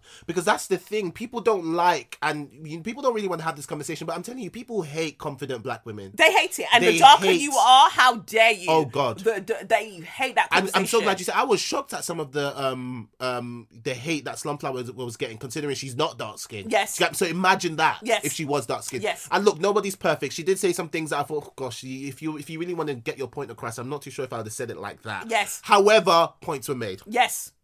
Do you get what I mean? Points were made. And this is what And black men can say things how they want all of the time, and you lot still manage to extract the points and the sense that they're trying to convey within that. But some women, for some reason, black women have to come to you with the perfect rhetoric, everything worked out, everything ready to go before you'll be able to listen. And even then, you'll dissect it to fuck to be like, oh no, and you'll start getting hooked on semantics. Yes. And that's what And always tone. happens. And tone policing. I'm glad you said that. Tone policing is a big one. Oh no, I ain't got a problem with her. You know, it's just, you know, she can't come at people like that. Yeah, June, you know how she said it was a bit disrespectful? We were literally in a clubhouse room where people were saying that all of today. Or just because the lady said shut up. Shut the fuck up. Yeah. She said shut the fuck up because you man were coming at her mad, and yes, she was on the edibles, but she was making the point that she was making that Right. black men are the weakest link. You didn't like that. Everyone went off on one, and it became and I think it's very, very interesting that it was a black woman. She invited a black woman up to be a moderator with her, and it was that black woman who kicked her off the room. Yep. A room that she started. Kicked her off the stage. Kicked her off the stage. Yes. And it continued the conversation. And continued the conversation without her. And I think that is just a perfect example of the things that black women who are deemed angry or perceived to be angry, that is what they experience often. That then other black women try to come and take the space that you have created and then continue the conversation without you. I think it's disgusting. Yes. And then to use this rhetoric of not all black men. And I'm just like, do you guys understand how much you sound like a white racist? That's it. Do you understand how much you sound? And it's crazy for me how we can have one conversation where we're all on the same page about racism. We're all on the same page. Would we want to add sexism to it? No. No. Then the whole table shakes. It's very, very interesting, but we digress, Sha. So my thing is, Yeah, so- I felt very uncomfortable watching that clip. I only became a little bit more comfortable watching it after I heard him, you know, deal with a black guy as well. So I was just like, okay, cool. That doesn't necessarily make it okay, but it's like, okay, you're doing it to black men and women. You're fucking up the whole community, not just one side. So you know, you do what you're doing there. So let me play for you guys what he did what he said to the black guy. So you guys really know what this guy's about. You got a big dick? Huh? You have a big dick? I mean, it's above average. I ain't no Ron Jeremy. No. I asked you if you had a big dick. I didn't say it was above average. I don't know what that is, really. Nigga, you know if you got a big dick or not. Stop the bullshit. Every dude know whether or not he got a big dick. I know I got a big dick. You don't know? I mean, You don't have a big dick. That's the point. You don't have a big dick. You don't have a big wallet. You're a fat dude. And you got a lot of nerve thinking you should get choosing signals at 5'10" and 300 pounds, making less than $1,000 a month at 20 years old. And women should approach you. What they get, they don't even get a big dick. He laughed at that one as well. He laughed at him. I was like, okay, do you know what? Tear him apart for everything then. But my whole thing is that to see him go in on her like that, even with that, I'm gonna even be a bit extra. I even feel like he still went in on the black woman way more than he would have done for the black man. Do you get what I mean? Because let's also realize, that even that this man that he's cussing, who is he called him fat, with a small dick. Yeah. Fat men with small dicks still get women. Yeah. Yeah. They still get women. The point that he was trying to make was when he was talking to that to that to the black woman was that pretty much she can't get any guy that she wants. Yes. Do you get what I mean? Yes. So there's still a difference in how he's addressing them, but just the main fact that he called this one a small dick and the fat dude. Yeah. All right, cool. You're disrespecting black men and black women. Yeah, you keep the same energy, generally speaking, for everybody. So they want to keep coming to you for advice. They can do what they want. That's their own. But it's good to see that. He was doing that to like pretty much everybody. It's good to like, see. Yeah, you know, it's a weird way to phrase it. Be but fair with your bullying. Be fair with. Nah, it's a weird state of affairs to know that people are going to people for this sort of advice and they're getting dragged for filth, in this way. It is weird. It is weird, and I feel like it'll be nice to see us have conversations in a much more kind of controlled way where we kind of stay on the point. You know, what he's alluding to is pretty privilege. Yes. Which is very, very, very real. We will be stupid to come and act like pretty privilege doesn't exist. But to phrase it in that way and to make her feel like she's not beautiful is not the case, because you guys can't see her, but I think she's very cute. Regardless, you know, and the fact that he brought up the fact that, oh, but you've got 3 children as well. Come on, and you want a high earner. Why would they want to take all of that on? It's the way that the life choices, or the life experiences that black women have are used against them. Who does she have the 3 children with? Well, let's just go with a black man. Right. But somehow, no, you're to blame. You're the one that's going to be held responsible for all of this, because it's the same way that we hold black women up in high esteem, but then we also bring them down and be like, no, you can't stay there. What do you mean? Like, of course, you should be responsible enough to make all of these great choices, but this is what you have to choose from. You don't want it, oh, you're a bougie bitch. You know, like, it's a very weird mindfuck that they find themselves in, and you have no right to want a high earner. And it's just to kind of add to that, because there's 2 other clips as well. We did find out that actually the woman is also a high earner. Right, so she wants someone to meet her on her level. Right, and he still believes that she cannot get that. Right. Because, no. It's a mess. It's a mess. But it was I laughed when it's one of heard those it. ones where if you don't laugh, you'll cry. So you have This to is laugh it. at these clips, because you just have to say to yourself, that will never be me. Yeah. And this is... Even then, never say never. Boy. Because you go and ask the wrong person for advice and get bodied. So, like, I just believe in kind of minding my business and facing my front. Yep. So the last one for So You Mad that I thought was really interesting was the Wrapped Up, Spotify Wrapped Up. Oh, yeah. Thing. Because we all enjoy that. It's great to kind of see, you know, what you've been listening to for the year and the amount of attention that goes into, like, putting these things together. Yeah, I just think it's wonderful. I think it's really, really cool to be able to see all of that. Obviously, year after year, guess who the person I listen to the most is? What artist did I listen to the most? Oh gosh, you put me on the spot. What artist did you listen to the most? Yeah. Vybz Kartel?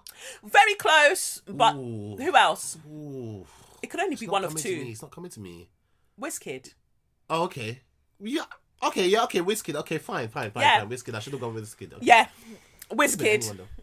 Yeah, but it could have been either or. Yeah. But no, I listened to the hell out of like Wizkid. It said like my main song, my most played song of 2019 was actually Corre de Bello with Tiwa Savage, Romantic. But that's because of Lev. Yes, That's exactly. because of Lev. That is Lev. If you guys don't know, Lev, her son, loves that song. So that's not you. That was, you can discount. I don't know why he likes that song. Because I was playing it when he was in the tummy, so there's certain songs that when he hears it, he relaxes and he starts dancing. So I played Romantic when I was pregnant with him. So when he would need to sleep, that's what we would play him. So we were playing it over and over and over. So on my Spotify, it must have looked like, what the fuck is happening here? Oh my gosh! Well, how much romance do you want in your life? Right? Romantic. But that's how he would relax. He doesn't listen to it too much now. Like, I don't play him that, but his dad would still play him that when he's trying to get him to sleep.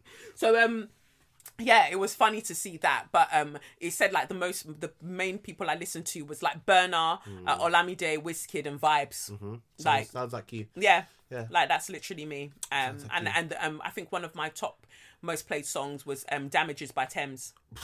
You know me, I love that song. Yeah. I was literally obsessed with that song. So that makes sense. And I actually I always say this, like, I should have been on Spotify from ages ago. It's just I can't make that migration. It's just so long. From Apple Music. It's just long. I also feel weird having a Spotify account when I have Apple Music, like, installed in the phone. But don't you have to pay for a subscription for that as well? Yeah, I know, but do you know what? It's all in one place, isn't it? It's all like I don't know. In the grand scheme of things, it doesn't make sense because I know Spotify is better. Yeah. I'm an Apple Music user that knows Spotify is better. I just cannot make that move. Yeah. Well, yeah, it's interesting times, but I came across, and so everyone always looks forward to their Spotify Wrapped Up, and I love how many of you like had the podcast as your yes. top kind of the top thing that you listen to, and how many episodes you binged in one day. And it was just beautiful to see. It was really, really beautiful to see. Some Obviously, nice I did not repost any of you that had me with any problematic podcasts. Sorry about that. Like, you can go and listen to Wayward Guys. I'm not reposting it. That's your personal choice. That's your personal flavor. No names. No names, but I will not be reposting that. But for, I just appreciate it, man. It's really, really beautiful to see myself alongside podcasts that I do greatly respect. It meant the world to me, and obviously you lot know how much I love the Read podcast, so it was great to kind of see that in there as well. Just wonderful people doing wonderful things. I can't say enough how much I appreciate how much you lot have celebrated me and this podcast, and promoted it in various spaces with your friends, your family. It really, really means a lot. So, and to see how much how many people listen in how many countries, like. It's mad to be number 22 in the Spotify charts for society and culture is amazing. Yes, it's yes, amazing. Yes. Were we also in the spirituality? Spirituality was moved from number 4 to number 9, but yeah, still there, still good. top 10. Jesus, yeah. So. Yeah, I feel like as long as this podcast, continues, I'm coming for Louis Theroux. I think you lot think I'm joking. I don't know how it's going to happen, but even if I just for a small while, I want to be number 1 on that society and culture. I don't care how. I don't even know how it's going to happen. But just to be there for one day, just to show these people Pepe, will be wonderful. Nice. Because it'll blow a lot of people's minds, because they'll be like, what the fuck? Who the fuck is this podcast? Like, how? Who is this? So yeah, that will be interesting. But I appreciate it. I appreciate the love. To be like number 22 is a big deal in these chart streets. It means that a heck of a lot of you listen, especially on Spotify. So and just on that, it's good to see from Spotify Wrapped, anyways, how in depth the stats are. Yes, it's like really good analysis. Yes. of what people are doing. And it said like my listeners in America grew by 236%. Jesus. Yeah. Those are some, and of course for you, these are stats that will help with when you're in meetings with advertisers and brands and all that. So I think that really works. I wonder who came up with this Wrapped idea at Spotify. Wow, that was a brilliant segue. Look at you. Yeah. That was wonderful. Because it seems like it's somebody called @whateverjewel on Twitter, where they wrote, I really invented the Spotify Wrapped story concept as an intern project in 2019, and they haven't looked back since. LMAO. And they then post because I don't know how they identify. They then post a picture showing their work where it says #WrappedIn, and it shows Spotify's annual Wrapped campaign not only summarizes users' year in music, but creates a personalized data deck complete with a variety of your tops for the year and accompanying playlists. What's missing? While the stats are pretty interesting and even come with a bit of screenshotable bites, Gen Z requires a bit more attention. Like we like to touch and feel, to scroll and post. With this in mind, I've retooled Wrapped to allow for a more interactive approach. So what's new? Stories, stickers, sites. We no longer stop at a mere screenshot. #WrappedIn is hashtagable, repostable, and an altogether shareable experience. So actually what they did is that they made it so it was more interactive. So Spotify had already come up with their Wrapped that they've been doing for years. But this person made it more interactive. Like what we're seeing now? Yes. We don't want to just be able to screenshot it. Why should we screenshot it? Make it shareable so we can just share it on every platform. Yes. Which is what also increased the engagement that they had this year with it. Yes. But they're not credited. And I think that's so mad, because when you look at, I've never really done an internship before, but I know friends that have done an internship. With the contracts you sign, if you come up with an idea whilst you're an employee or an intern there, they own it. Yes. So there isn't. It's so. Is this the kind of? Are we kind of gearing towards intellectual property here? Yeah, And like because all of that? they wrote, to clarify for those of y'all unfamiliar with hashtag Spotify Wrapped, it used to be an email and a playlist. Since 2019, it has become an interactive user experience, and that right there was my idea. Yes. Right. Yes. The thing that made it level up was my That's her idea. idea. That she's not gonna. She wasn't even being paid for. She wasn't paid to think about it, Right. And she is not even getting anything now. And it's just. It sounds crazy, but I just don't think there's anything she can do about it. It's mad. Yeah, so yes, it's a she. Yeah. So yeah, it's mad that's what they're doing. That you've taken this woman's idea and gone, well, thanks. Did she get a role? Did she get a job there? Nope. No. But you took her idea. Nope. She wasn't good enough for a permanent role, but she's good enough for you to have her idea. For those ideas. It's just crazy. And when I look at internships, I see them as predatory. Like, what you want is you want to bring in young, fresh minds. You want to suck them up. Yes. Literally soak their knowledge, take everything you want from them, and you want to kick them out because you just don't see them as responsible. Yes. Enough.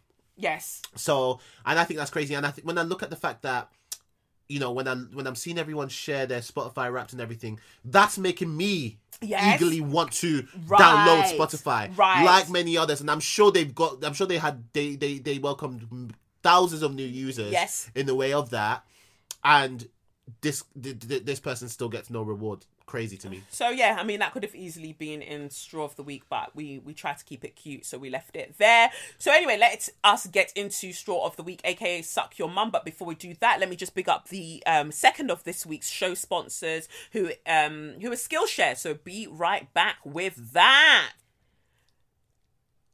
Big up this week's show sponsor. One of these week's show sponsors who are Skillshare, like I said. I mean, we're approaching the holiday season, so if you want to give someone a gift that means more, you can just get creative, create something, do something, and you can learn how to make like the perfect handmade gift with Skillshare's online classes. Skillshare is an online learning community that has thousands of inspiring classes for creative and curious people, so you can explore new skills and deepen existing passions and just generally get lost in creativity. So I've seen that one of the classes that they've got going at the moment that I mean, you know, I've already said that I might try the one, Plants at Home to Uplift Your Spirit and Your Space by Christopher Griffin, also known as Plant Queen. But there's also iPhone photography, how to shoot and edit conceptual photos on your phone. And that's taught by Amelie Satska. So, because I just want to do more with my camera. I don't know, like I'll make a great cake, or I'll make some amazing food, and then I'll try to take photos of it, and it just looks mad. So I feel like I just need to up my skills in terms of photography in that sense. So, you know, you've got classes that you can do that.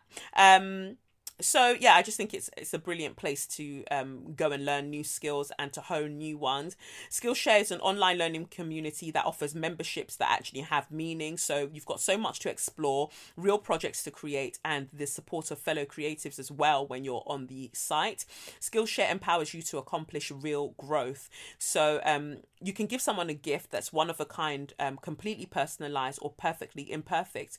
When you put time, effort, and creativity into a gift, it shows how much you care. And you know, some people don't want expensive presents, but they'll love a present that you've made by hand. And Skillshare is also incredibly affordable, especially when compared to pricey in-person classes. You can get an annual subscription that's less than $10 a month. So yeah, join Skillshare. That's skillshare.com/SYM to explore your creativity and get a free trial of the premium membership that they've got going on. That's skillshare.com/SYM. I'll say that again because I was just moving the letters about. That's skillshare.com/SYM. skillshare.com/SYM and go and get your life. Thank you so much. Now let's get on to Straw of the Week, aka Suck Your Mother. So to start off this week's Straw of the Week, there are quite a few straws to be flung, but I thought let's start with this Instagram post that I saw posted on Twitter.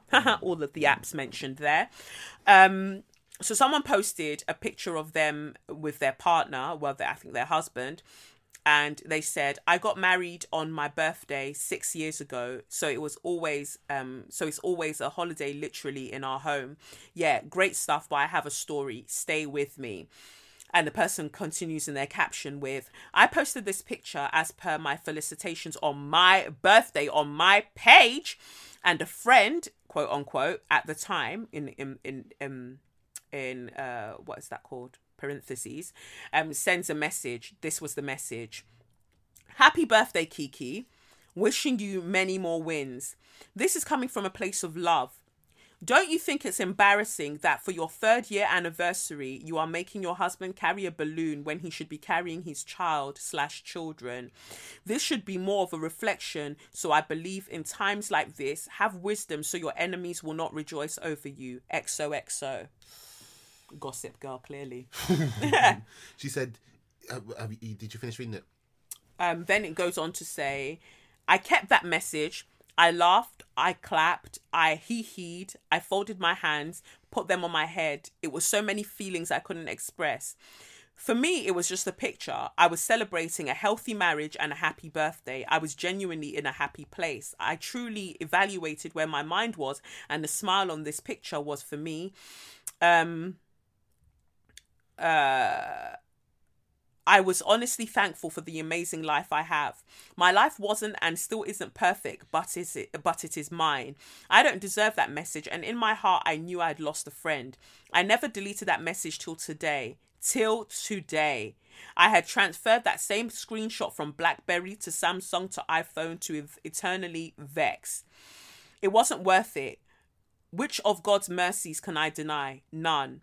I'm shedding weight in my life. I'm decluttering. 2020 has been heavy but unforgettable in amazing ways.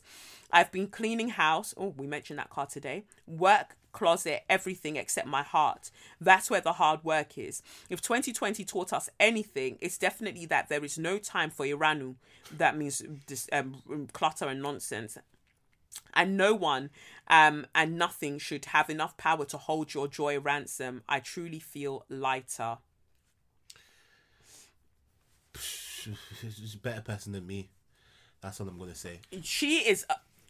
whoever sent that message under the guise of being a friend, you can go suck your mother forever, you fucking dickhead. You fucking dickhead. So somebody carried you in celebration and this is what you came to do. So at one point in life, somebody also carried you and to celebrate you, and this is how you've been spending your life. And funny that how she mentions at the end that the friend, in inverted commas, mentioned to the girl who was celebrating that, oh, don't let your enemies rejoice. The enemies that you're talking about, you're the enemy. You're the enemy. You're the enemy rejoicing right now. Yes. And I bet that it's because you don't actually have a happy marriage. Yes. But you have a child. Yes. Or children. So you're looking at that picture thinking, rah, she's happy. This makes me uncomfortable. So I'm going to point out the fact that, well, she doesn't have a child right now. Right. So there's no reason for her to be rejoicing when she doesn't have a child. And let me tell you, anyone that can send a message like that, you are not I'm telling you, it's impossible. It is impossible to be a happy person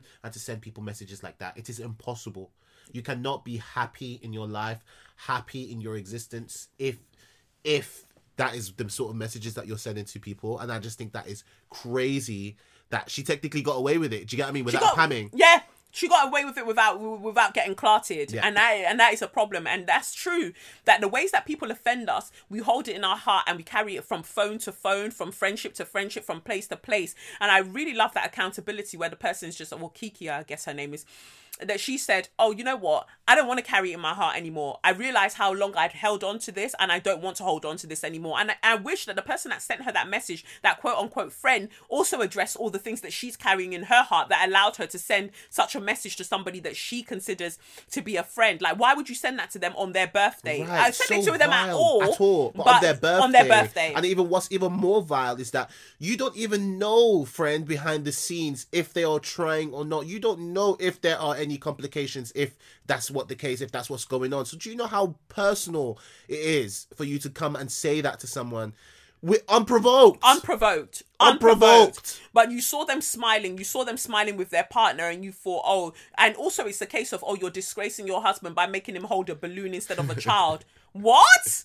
What? Definitely a Nigerian. You have something.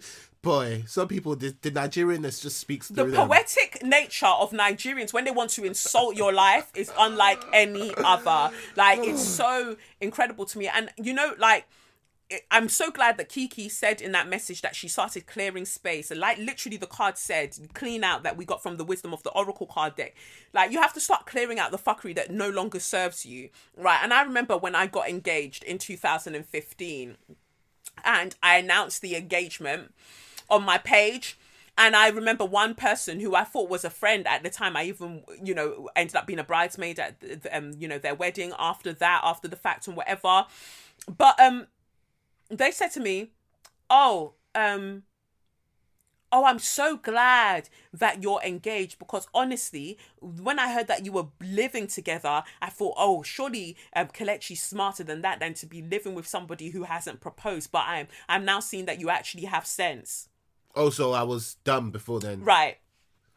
Because of that one thing. And Right. on top of all the things I've done for the community, I would have still been stupid. Right. Dumb if I did not. Oh, wow. Okay. But, you know, Nigerian as well. This. of course Nigerian. I know. I'm just making You sure know, for people. of course Nigerian. Like, but you're happy to fuck in the back seat of cars with your boyfriend because, but you don't want to, you know, we don't want to be living together, but you're happy to do that.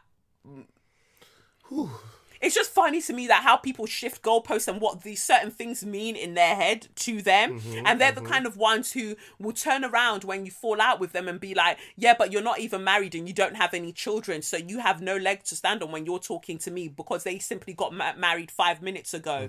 Things that they were harboring Yes. whilst you were friends. And that's literally, so that's the only sense of anything that makes you feel superior, that you now, somebody married you, a wayward person married you, and you have a child with them. And so you've got everything. That tells me that you are deeply unhappy. Like you said, you can only write these sorts of things if you're very, very unhappy within yourself. So, I remember reading that and thinking, like, people really they really feel like they've really accomplished something, really done something by getting married and having children. You've done nothing. You've literally done nothing. So like nothing that would make you feel like you are better than anybody else in any way, shape or form. No. Obviously, like pregnancy, childbirth is an amazing experience in terms of seeing just the miracle of pregnancy and birth is a wonderful thing, but that does not make you better than somebody who doesn't have children. No. It doesn't. So behave yourself, you know, and I just really need that narrative to stop. And any of you who would dare, and I don't think you would, who listen to this podcast, would dare to go to someone and be like, well, you don't even have children, so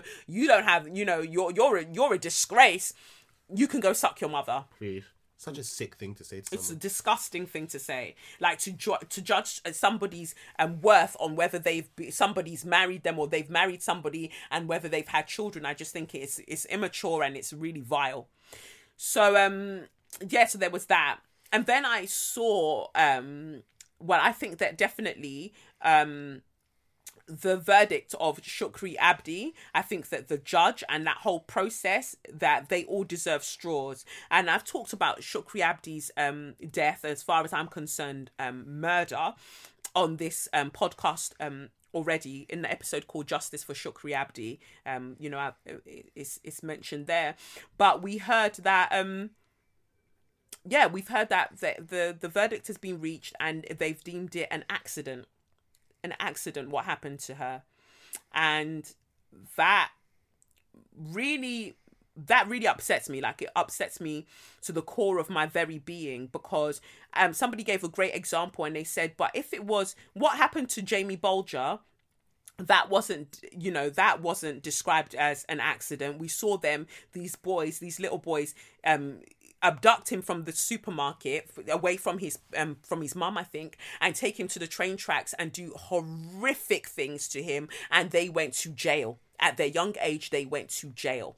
But when it's Shukri Abdi, it's like, these young white children didn't know what they were doing, even though they pushed her into the river, even after she said she can't swim. They did that, and they even laughed about it, and you're saying it was an accident.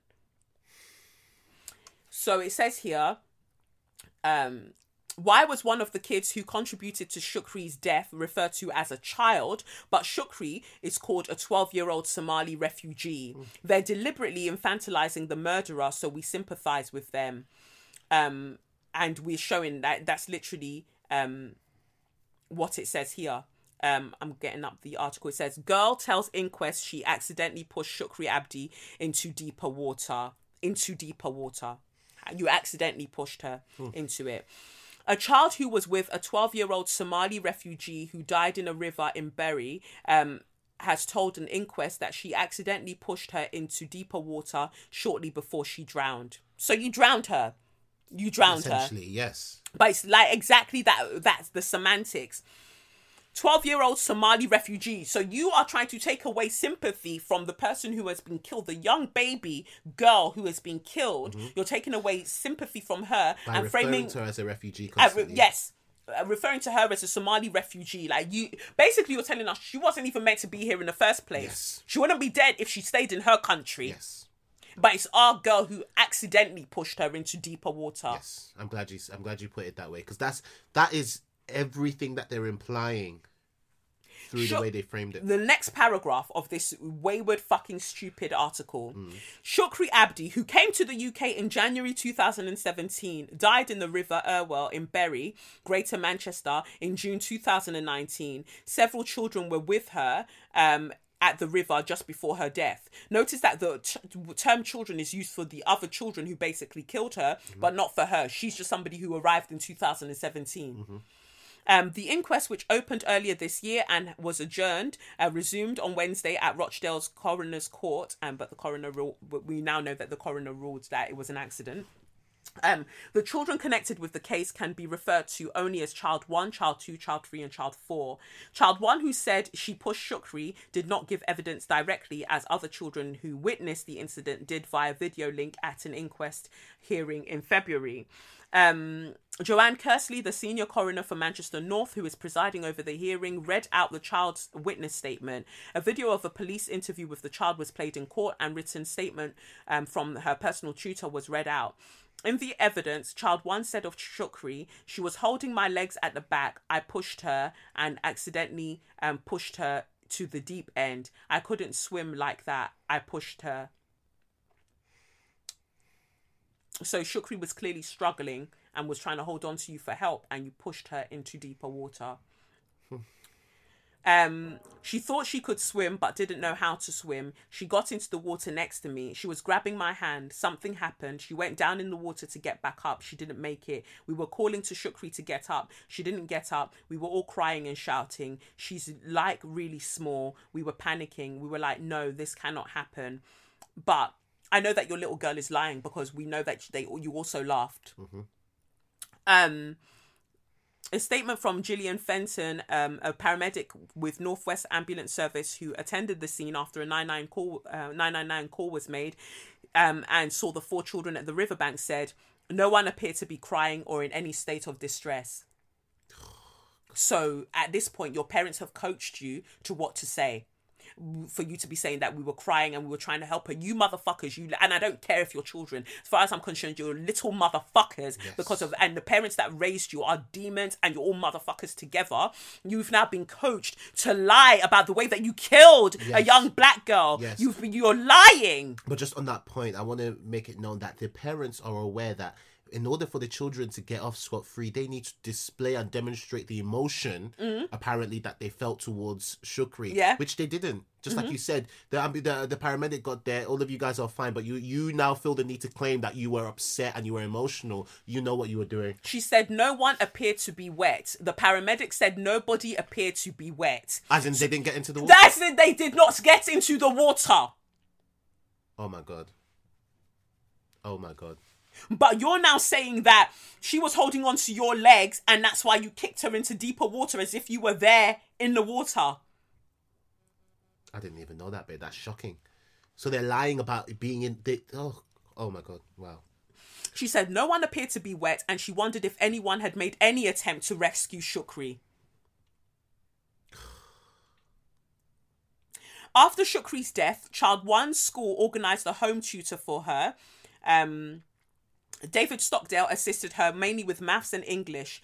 He said she was caring and compassionate, he said in a statement read out in court. Of course you'd say that, David Stockfish, you prick. Of course you would say that. He said her social skills were limited, and on one occasion she had tried to squirt him with water. He referred to an incident involving biscuits, saying child one had told him, "You better not eat them or I'll kill you." Oh. But she was caring and compassionate. Oh! So she was caring and compassionate, but she was also willing to kill you over digestives. Oh my God. Fam, she was willing to kill you over jammy Dodgers, but she's caring and compassionate. Where do you find these children? Oh my God. This is the way that we infantilize white children. Like, I know that we're saying infantilizing white children, but the fact of the matter is that we give an innocence to them even when they are displaying extreme violent tendencies. The same innocence that we do not afford to black children. But you're telling us that she's caring and compassionate while still telling us in the same breath that she said she was going to kill you over some bourbon biscuits. Oh God. Whew.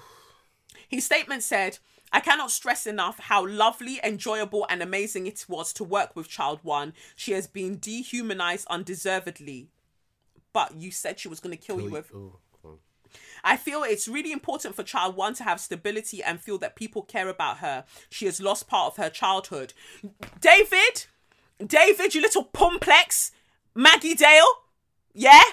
Listen, she's lost part of her childhood, but there's a black child, Shukri, who's lost her entire life. Her entire life. Not just her childhood, her entire life. That she didn't even get to see. Oh. Fleeing one disaster in Somalia to come and meet a worse disaster here. Imagine that as a parent. You think that you're taking your child away from one danger only for them to come and be faced with another one.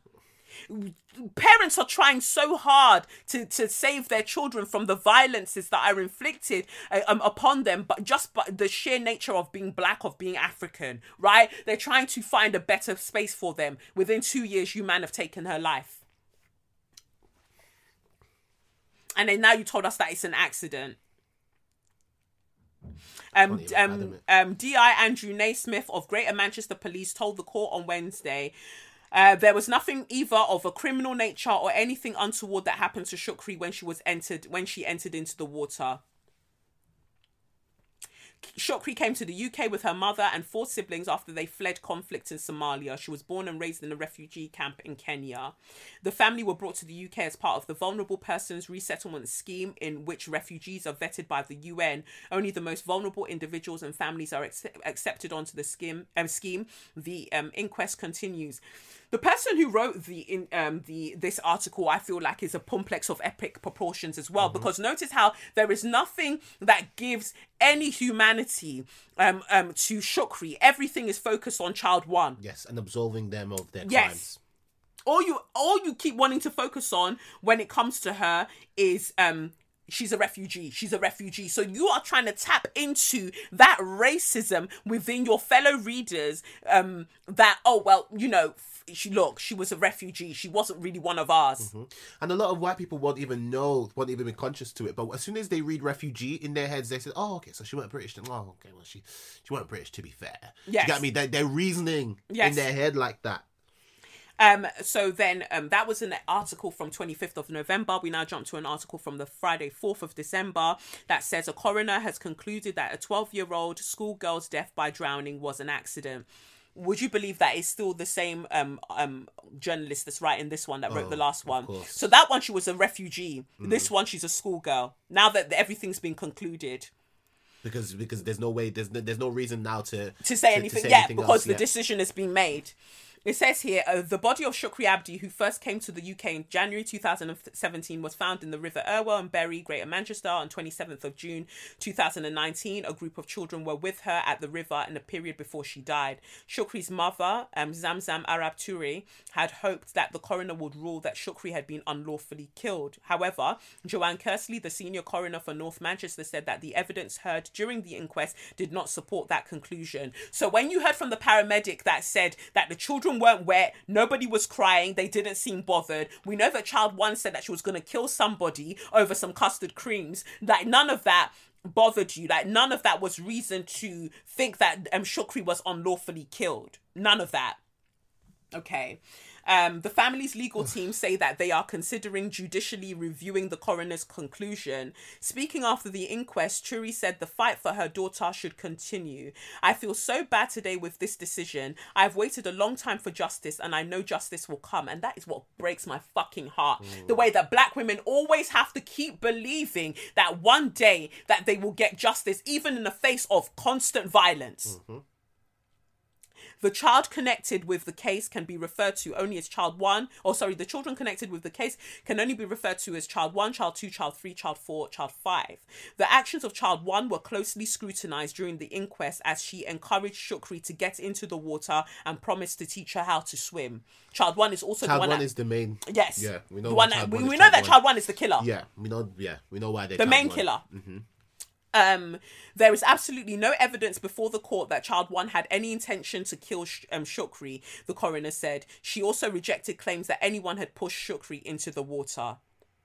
However, in a 37-page ruling on Friday, the coroner said that child 1 should have recognised the risk of death to Shukri once they were in deep water and Shukri was relying on her to stay afloat. She rejected claims that child 1 had not led Shukri into deep water. I'm satisfied that child 1's breach of duty caused or made a significant contribution to Shukri's death, she said. I don't know if she mentioned did not. The coroner identified 2 moments on the day of Shukri's death where she was reluctant to go with child 1 and child 2 to the river, but was persuaded to accompany them. So she didn't want to go and you guys made her. She found Shukri was subjected to peer pressure, particularly by child 1, the one that you said is not guilty, on the first occasion, although when Shukri did get to the river, she found her to be a willing participant. The coroner said that on the balance of probabilities, Shukri's death was accidental. She said the child Shukri entered the water with was aware Shukri could not swim. In an area of deep water, that child started to swim underwater and Shukri panicked. The other child struggled to swim and probably pushed Shukri off, at which point Shukri went underwater. The coroner said she planned to write to the Chief Constable of Greater Manchester recommending a commendation for 2 of the children, child 3 and child 4, who tried to save Shukri's life. Even though the parent... We were about to say the same.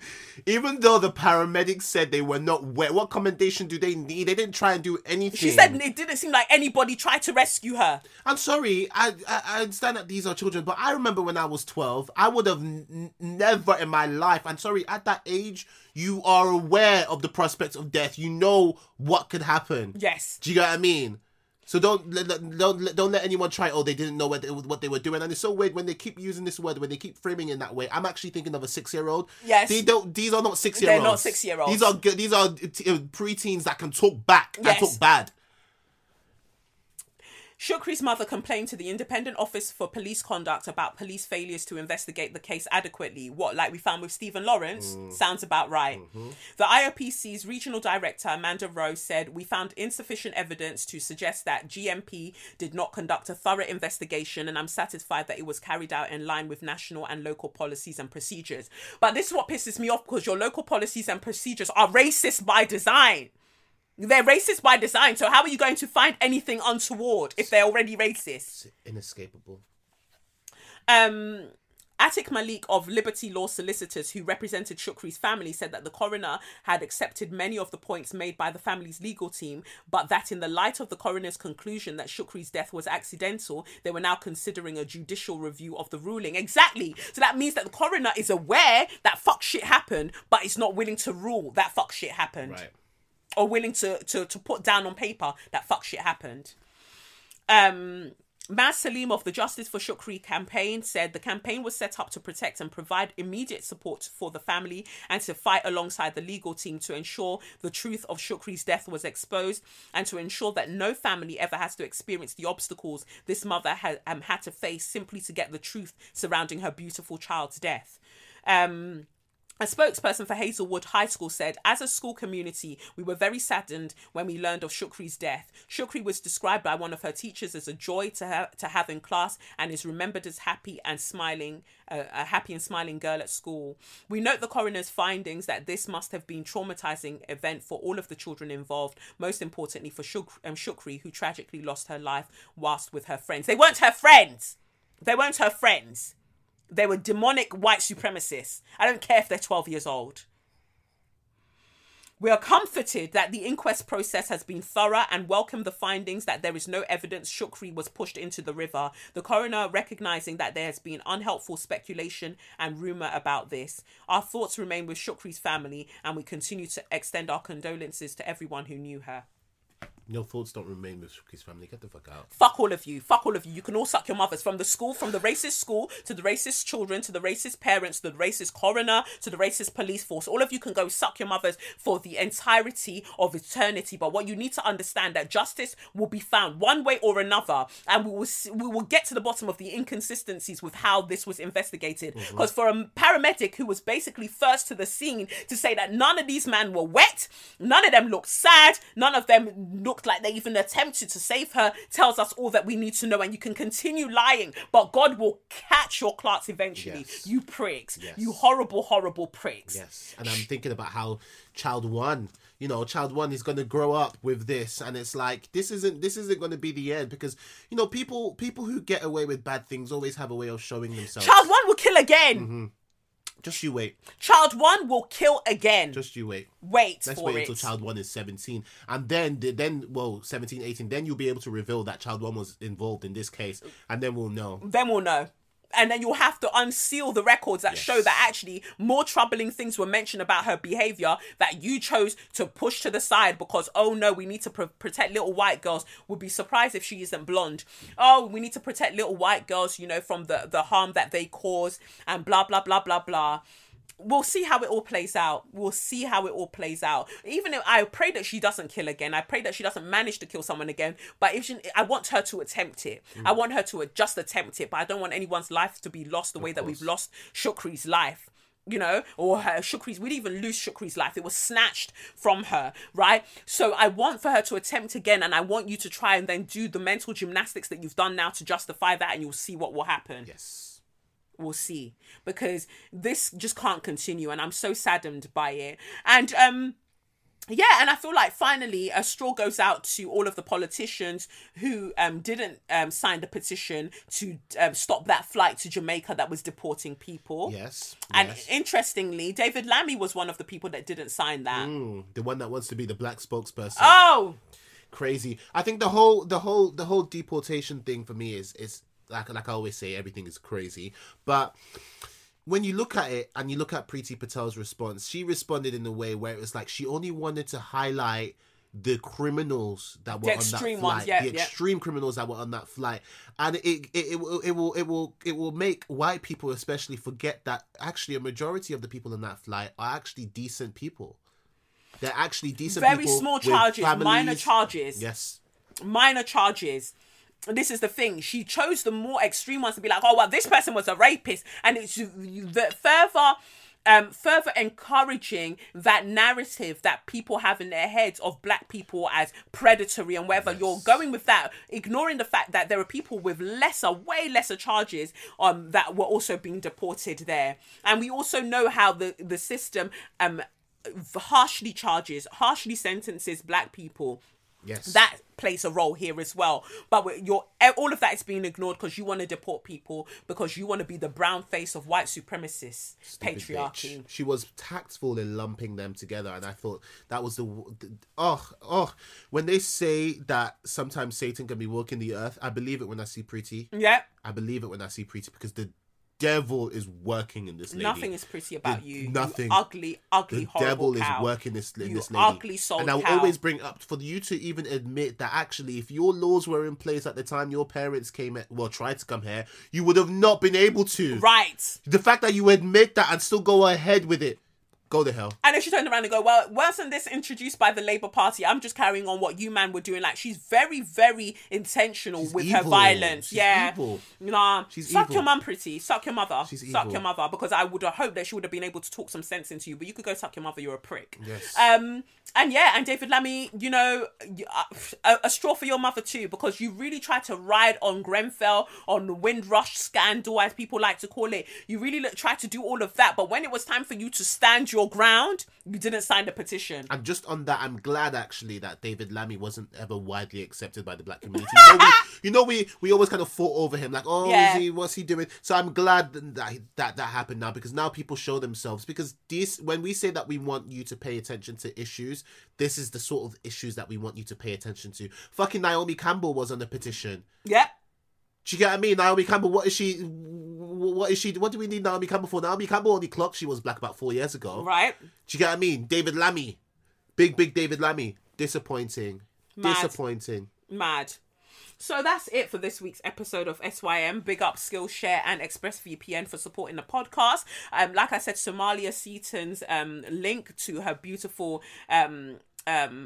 short film, a response to your message, you can go and watch it. I've provided the link in the captions.